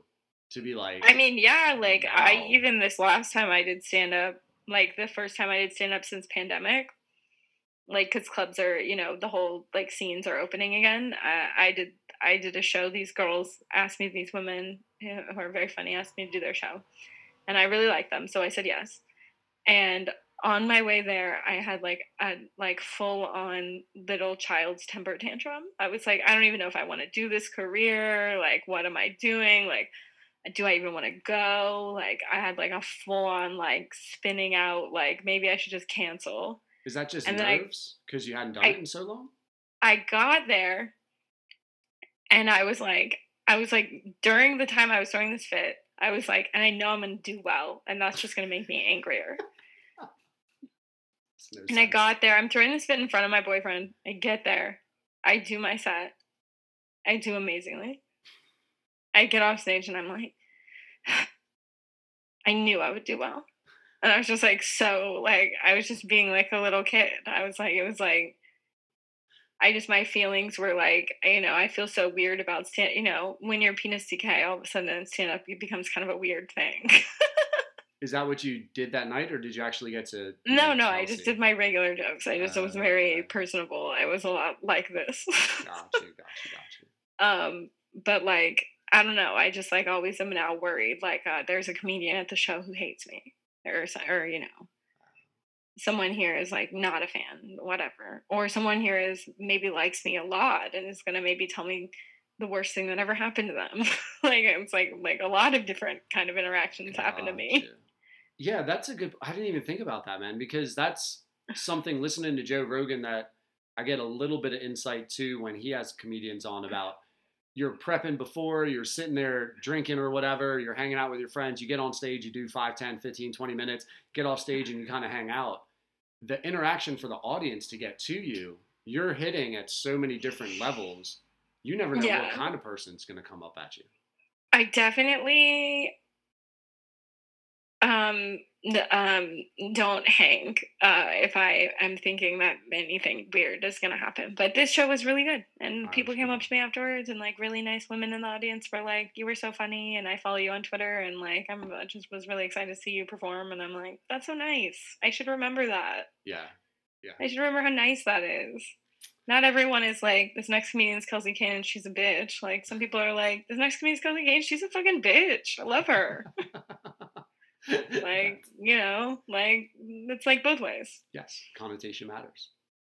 I love it, dude. I had a good chat. This was really nice. Yeah, sorry, were you saying something? No, I was gonna wrap it up too, man. I'm just so glad okay, yes, I was doing the same. That you body language expert, that you were like able to actually remember that you came on and that you answered a complete stranger's, I forget if it was a tweet, DM, Instagram, whatever. I think you DM'd me and I was just like, you seemed nice, and then I looked up your podcast and I was like, yeah, you seem like a really nice person. Cool. Thanks. Appreciate the trust. I will always go on the really nice person's show who seems like they're just like cultivating cool people. I will always do that. Helpful hint, listeners. I think you probably get that a lot though. That people will come on? They will, because you're nice. You seem like, you'd make a good podcast. You're easy to talk to. Thank you. Well, I appreciate that, man. It's the one skill that I've not yet figured out how to monetize well.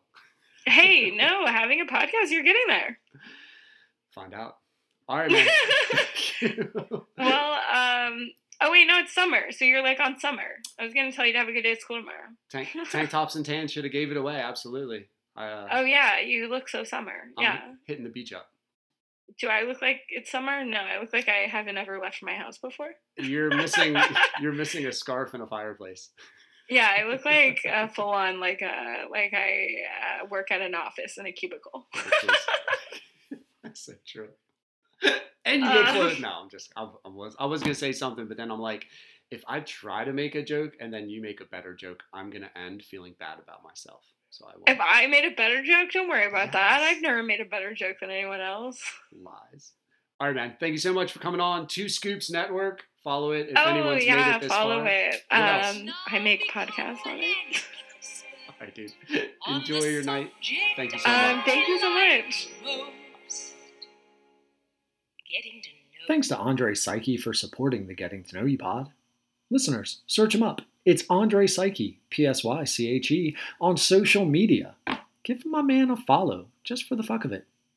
Thanks to BetterHelp for supporting the Getting to Know You pod. Join the millions of people who are seeing what online therapy is really about by going to betterhelp.com/getting2 and you, dear listeners, are going to get 10% off your first month.